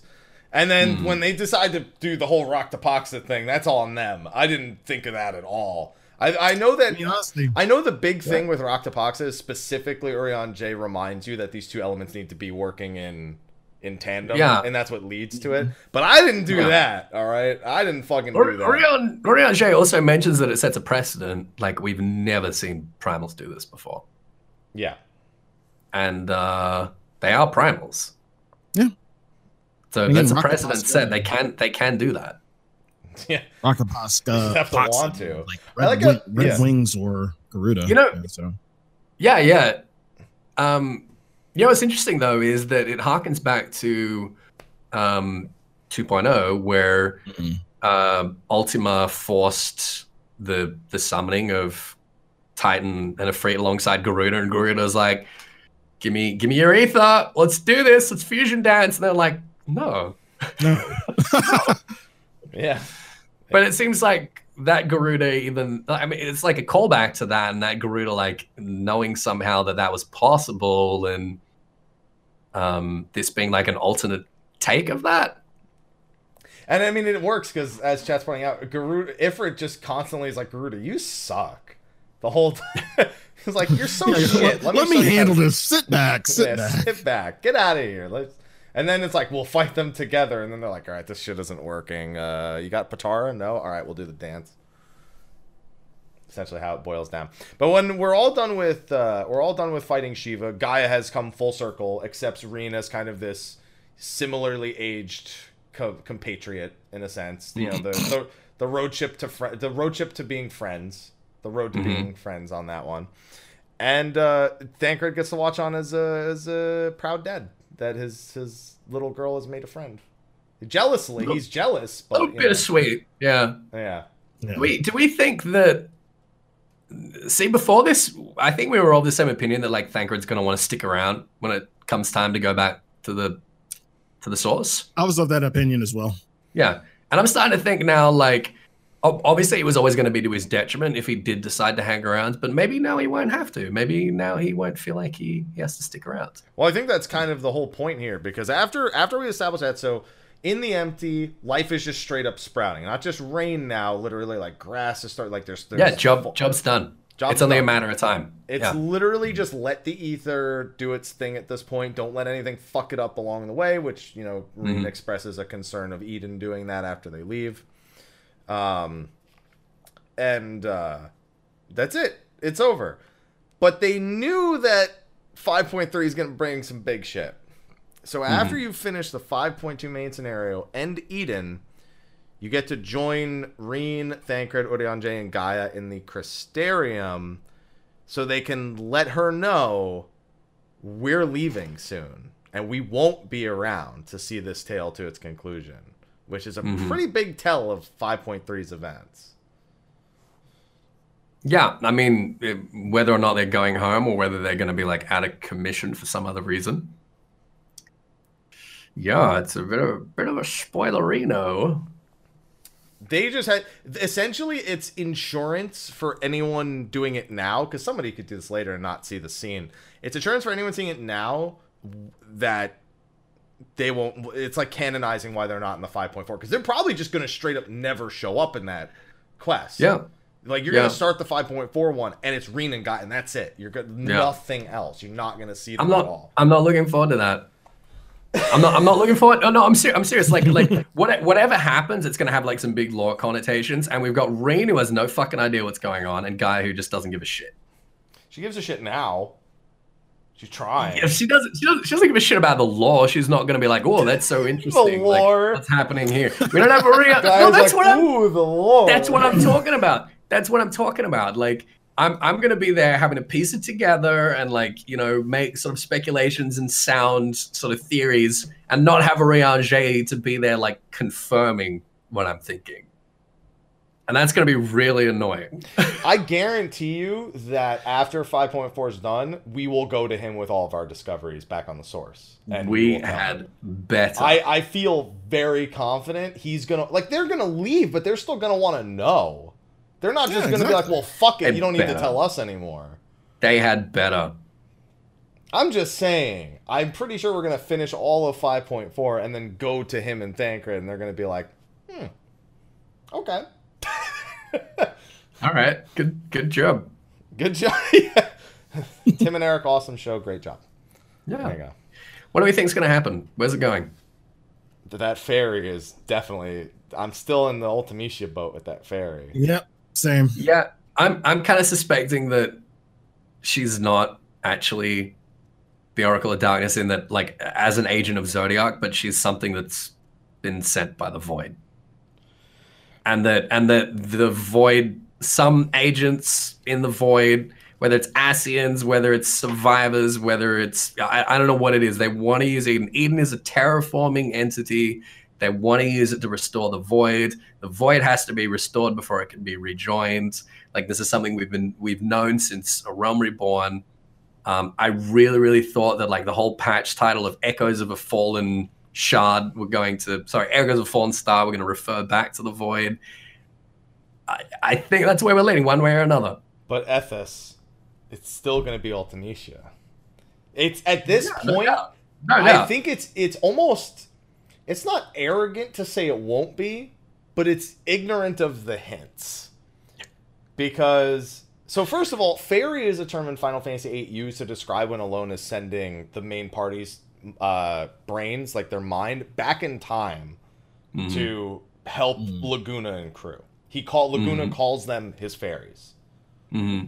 Second, Gaia literally repeats one of Ultimecia's end lines from the end of Final Fantasy VIII verbatim, like right before you kill her.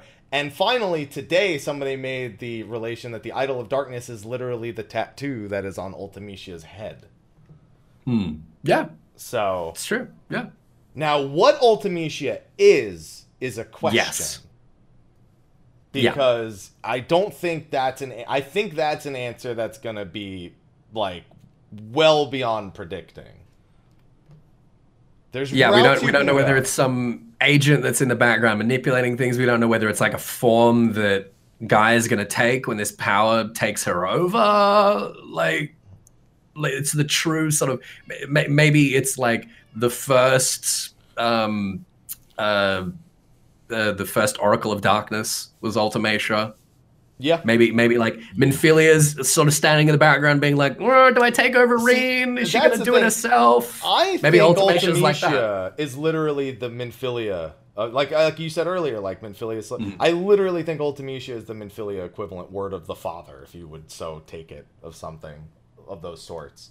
Either a future Oracle of Darkness sending her mind back to manipulate a previous one, or something along those lines. I think it's going I hope so. Beat for beat be something from Final Fantasy VIII.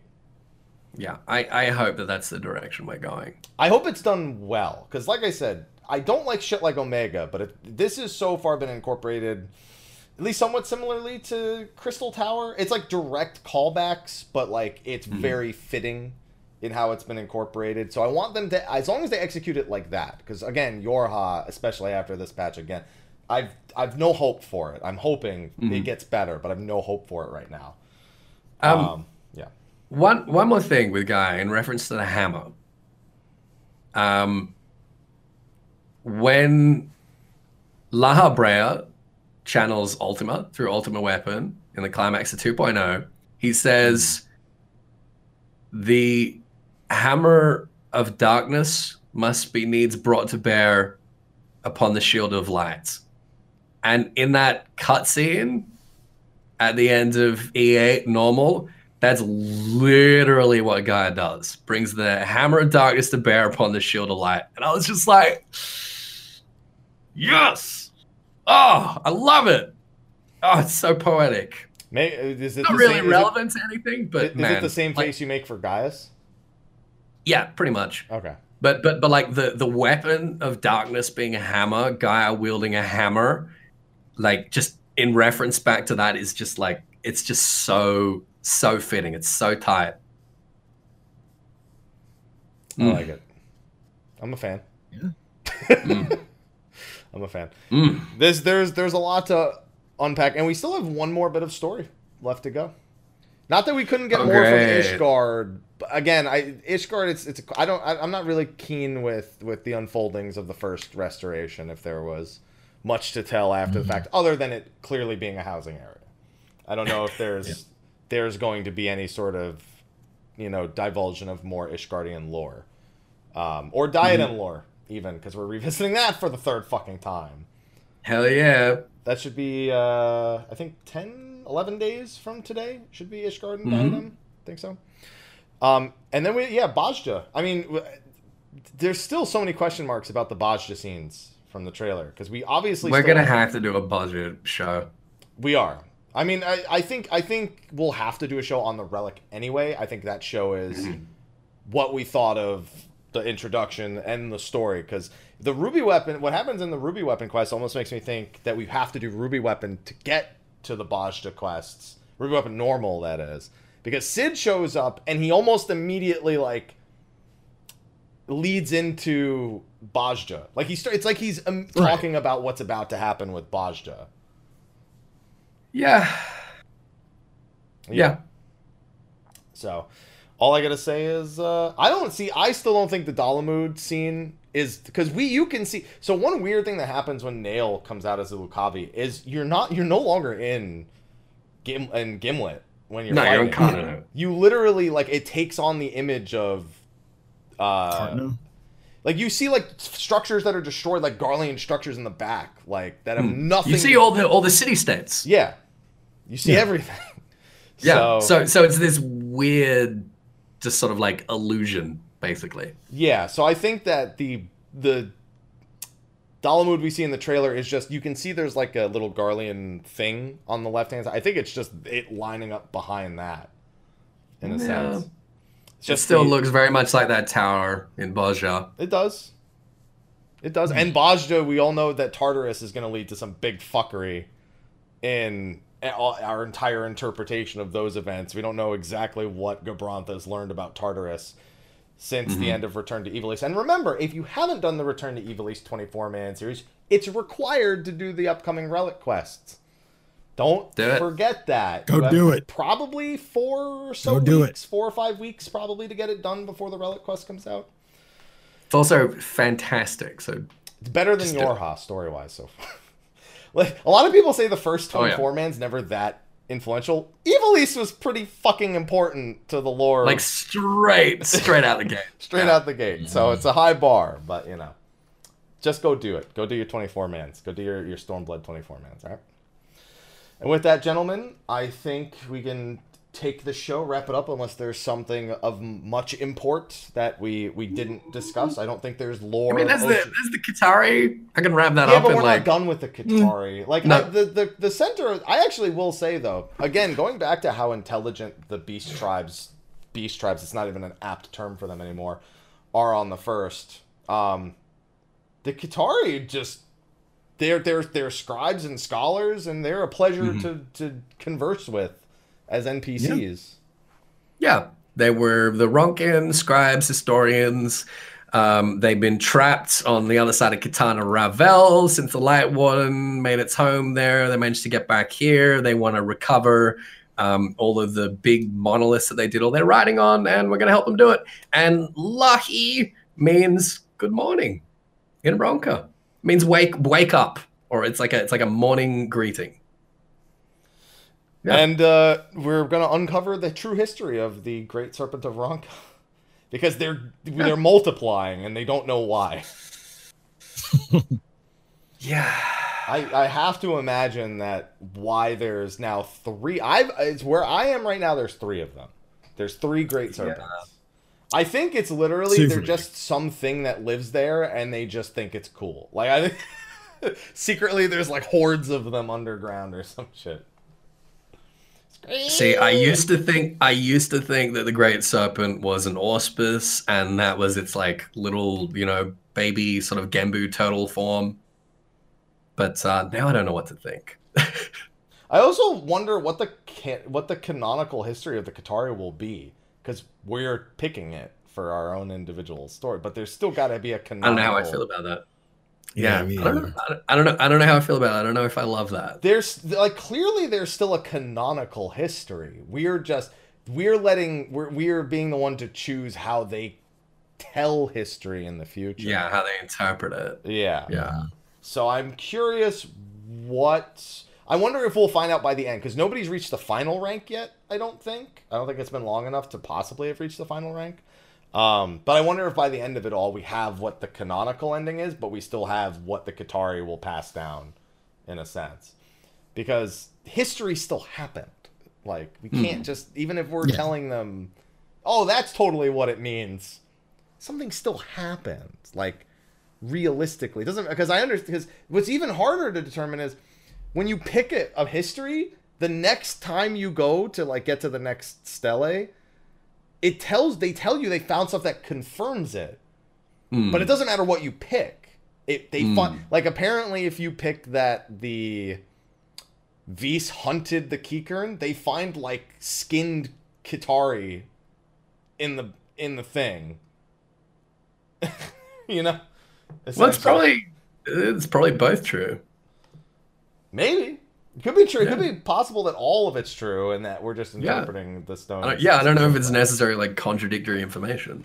Koji, we got questions. Yeah, we're going to need to have a talk. And I'm assuming the third lore book will be Encyclopedia Novrant, is what I'm hoping. I hope so. Yeah. I think that would be good at this point. Is Lahi the word used to awaken the Great Serpent? Wake up. Wake up. Scree! Okay. Scree. All right. And with that, I think Disagree. that's all we can really say about the Qatari. I'm enjoying interacting with them, and I'm glad to have them back in Civilization, I suppose. And we will have to reconvene on the story for Bajja when that happens. I'm predicting March 31st. That's my prediction. Same day as Persona 5 Royal, unfortunately. That's when I'm predicting it'll happen. Listen, here's the thing. Based on their previous trajectories, there's 3 possible days. March 31st, April 7th, April 14th. All of them suck. So just take most days do, don't they? Literally, if it's any of those 3, and it's most likely to be one of them, you're fucked. No matter how you look at it. So, yeah. We will definitely have to reconvene for that. We will probably do Air Zivia before that, though. All right. Just so you know, Ethos.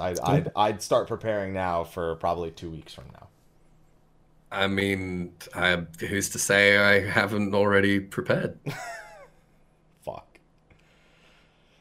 Have you? I've got my notes right here, but they don't have anything Qatari related. All right. So that's all coming off the top. Okay. But unfortunately, I thought of something very evil that I think you will do that I need to prepare for. And I'm not going to tell you what that evil thing is, because then you won't do it. Or you will do it and make a bet that I actually didn't study for it. Which is always fair. Yeah. Just shut up, Mike. Yeah. Just shut up. Sly, I don't think you're going to be ready for it either, what I think it is. I'm going to DM it to you, Sly. We're going to play an equal game here. I'm sorry. I'll shut up now, Sly. Okay, on that note, thanks for joining us for this, Ethos. Anytime. Yeah, it's been a hot minute. It's good to be back. I don't know if you saw, but your 5.0 spoiler cast at like 55K views on YouTube from when we did that last year. Is that a lot? For State of the Realm, yeah. I think that's the highest viewed State of the Realm. I think the second most viewed is the first Xenoguest episode. Shit. Yeah. Well, you're welcome. Just saying, man. It wasn't because it was 5.0, right? It wasn't because it was Shadowbringers. It was because it was Ethos, right? Yeah. Yeah. Hell yeah. Yeah. Well, that's good. Great. Wonderful. Thanks, guys. Thanks for watching that heckin' thing. And for this one. Yeah. And the next one. I appreciate it. No, the one after that, we're not sure about yet. No, the one after that one, I've heard like it's going to be a bit of a stinker, so you can skip that one. Yeah, your fairy told you that. Yeah. All right. So before we do our sign-offs, just a quick reminder of the sponsors of the show. Of course, we mentioned SteelSeries at the top of the show. The giveaway that's in the YouTube video description. We announced the winner for that. But of course, we also have our patrons over on Patreon. Oh, snap. Get your Pog Champs ready, lads. No, I've had enough Pogs. I've had enough. No, there's never enough Pogs. After that Twitch Rate 'em. clip. Pog? Rate 'em. Pog? Pog. Rate 'em. Pog, bro!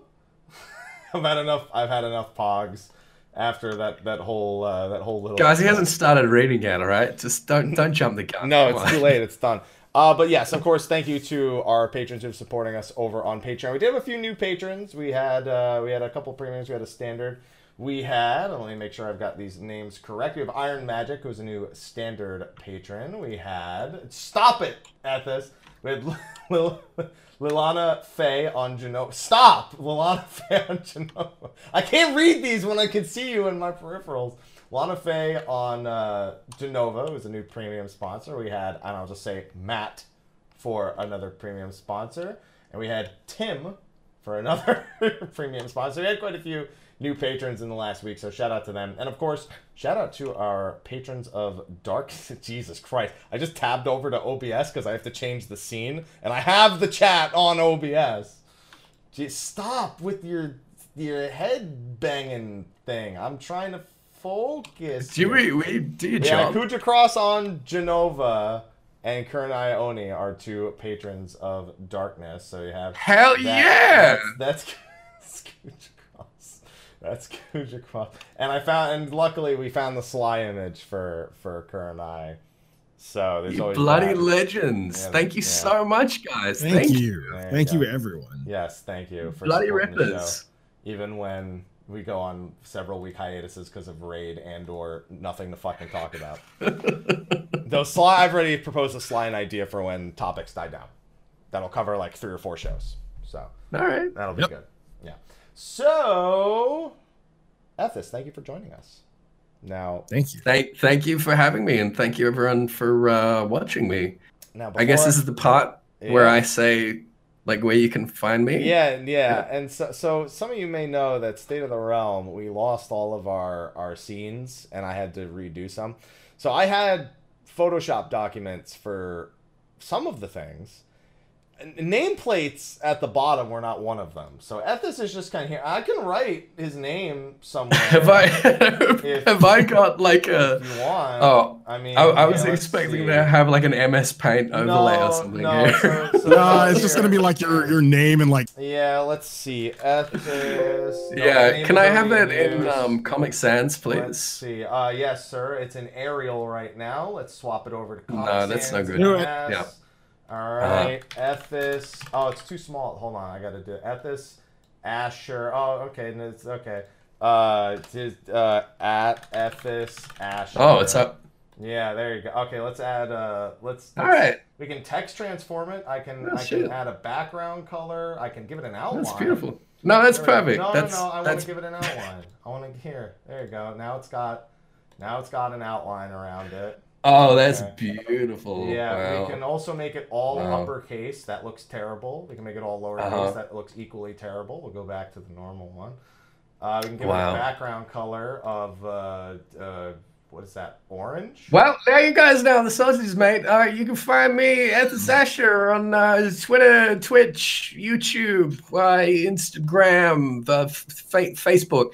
I do lore videos and like story stuff on the YouTubes, and I stream 5 days a week for many hours. So come and hang out with or without your wang out. That's your prerogative. I won't ask. And I'll see you spoiler cast in like a couple of weeks. So thank you very much for having me.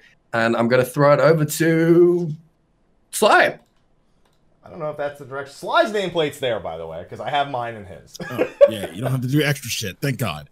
I can give you a custom one. Like I see, I gave a nice custom. You can find me at twitch.tv/Sly, aka Great Fox. You can find me on Twitter at Sly the Fox. Facebook, YouTube, Instagram, Sly aka Great Fox. All that jazz. I'm now starting to get my sleep schedule back to normal because I kind of went ham on sleep. Kind of went ham on pugging, so yeah, my sleep schedule's So my sleep schedule's back to normal. Stream schedule back to normal. Yeah, that's pretty much it. And Mike, where can they find you? Why don't you do some of that extra shit you were talking about doing? Like, do it to your nameplate. Well, I can't multitask. I can do it to you while you're talking, but I'm too busy doing this with my beard that's grown far too long to possibly focus. See, I need both hands to do this. You gotta get some oil in that bad boy there. Dude, I need to get a fucking buzzer is what I need to get through it right now. It's too much, man. This isn't even raid beard. This is didn't want to go to the fucking barber for the last month and a half beard. But I need a haircut and a beard trim. So, just a trim. Make it all nice. You can find me, Mr. Happy1227, Twitter, Twitch, Facebook, YouTube, Instagram. Slowly putting out guides for 5.2. No rush. I was barely able to sleep, and this little fucker, as you've no doubt noticed from today's show, won't let me get any work done in the afternoon unless I play with him for an extravagant period of time, at which point he goes to sleep or I feed him early, and then I can work. So I'm going to make videos about you, and then I'm going to post those to YouTube, and then the Savage Guides will come out sooner or later. But thank you for watching. And March is going to be fun, because there's some fun things happening that I'm not going to talk about just yet, but they're going to be fun. Ooh. Spicy. So on that note, ladies and gentlemen, we will see you next week. Sly, before we wrap up, would you like to do the show on Tuesday or Friday next week? What happened? Would you like to do the show on Tuesday or Friday next week? So it's in the show that gets uploaded to YouTube, so when people ask, I can say, well, clearly you didn't watch the whole thing, you don't love us. Don't fuck don't put that fucking pressure on me. Fuck. Yeah, but I'm asking you now instead of asking you then, so that way It's right. There's only gonna be like 3 people that have watched to this point anyway. Right. I have the stats. Most of the people closed the video when he started doing that MS Paint shit earlier. Yeah, probably. Didn't even make it that far. Either or. Either or. Either or. Thanks for your definitive input, Sly. I will tweet when the next show is sometime later because I can do either or too, so we're both indecisive. There will be a show next week. It will be First Impressions on 5.2 with spoilers well out the way. We can say whatever the hell we want, and it'll be excellent. If you want to come at this, you're more than welcome. It's not a formal invitation, but if you want to come, you're always welcome. You know you are. So if you say yes, I'll include you. But I was gonna see if I get someone else too. So maybe there's 4 people. I don't know. Let me know. All right. We'll see what happens. Okay, let me know because I know it's getting late for you right now. So thank you everyone for tuning in, and we'll see you next week to talk about 5.2 First Impressions, followed by Arizivia the following week, followed by a Raid Show the following week. So yay! Yay! Woo! Hell yeah! We got shows. We'll see you next week. All right. Take care, everyone. Bye-bye. See you next week. Bye.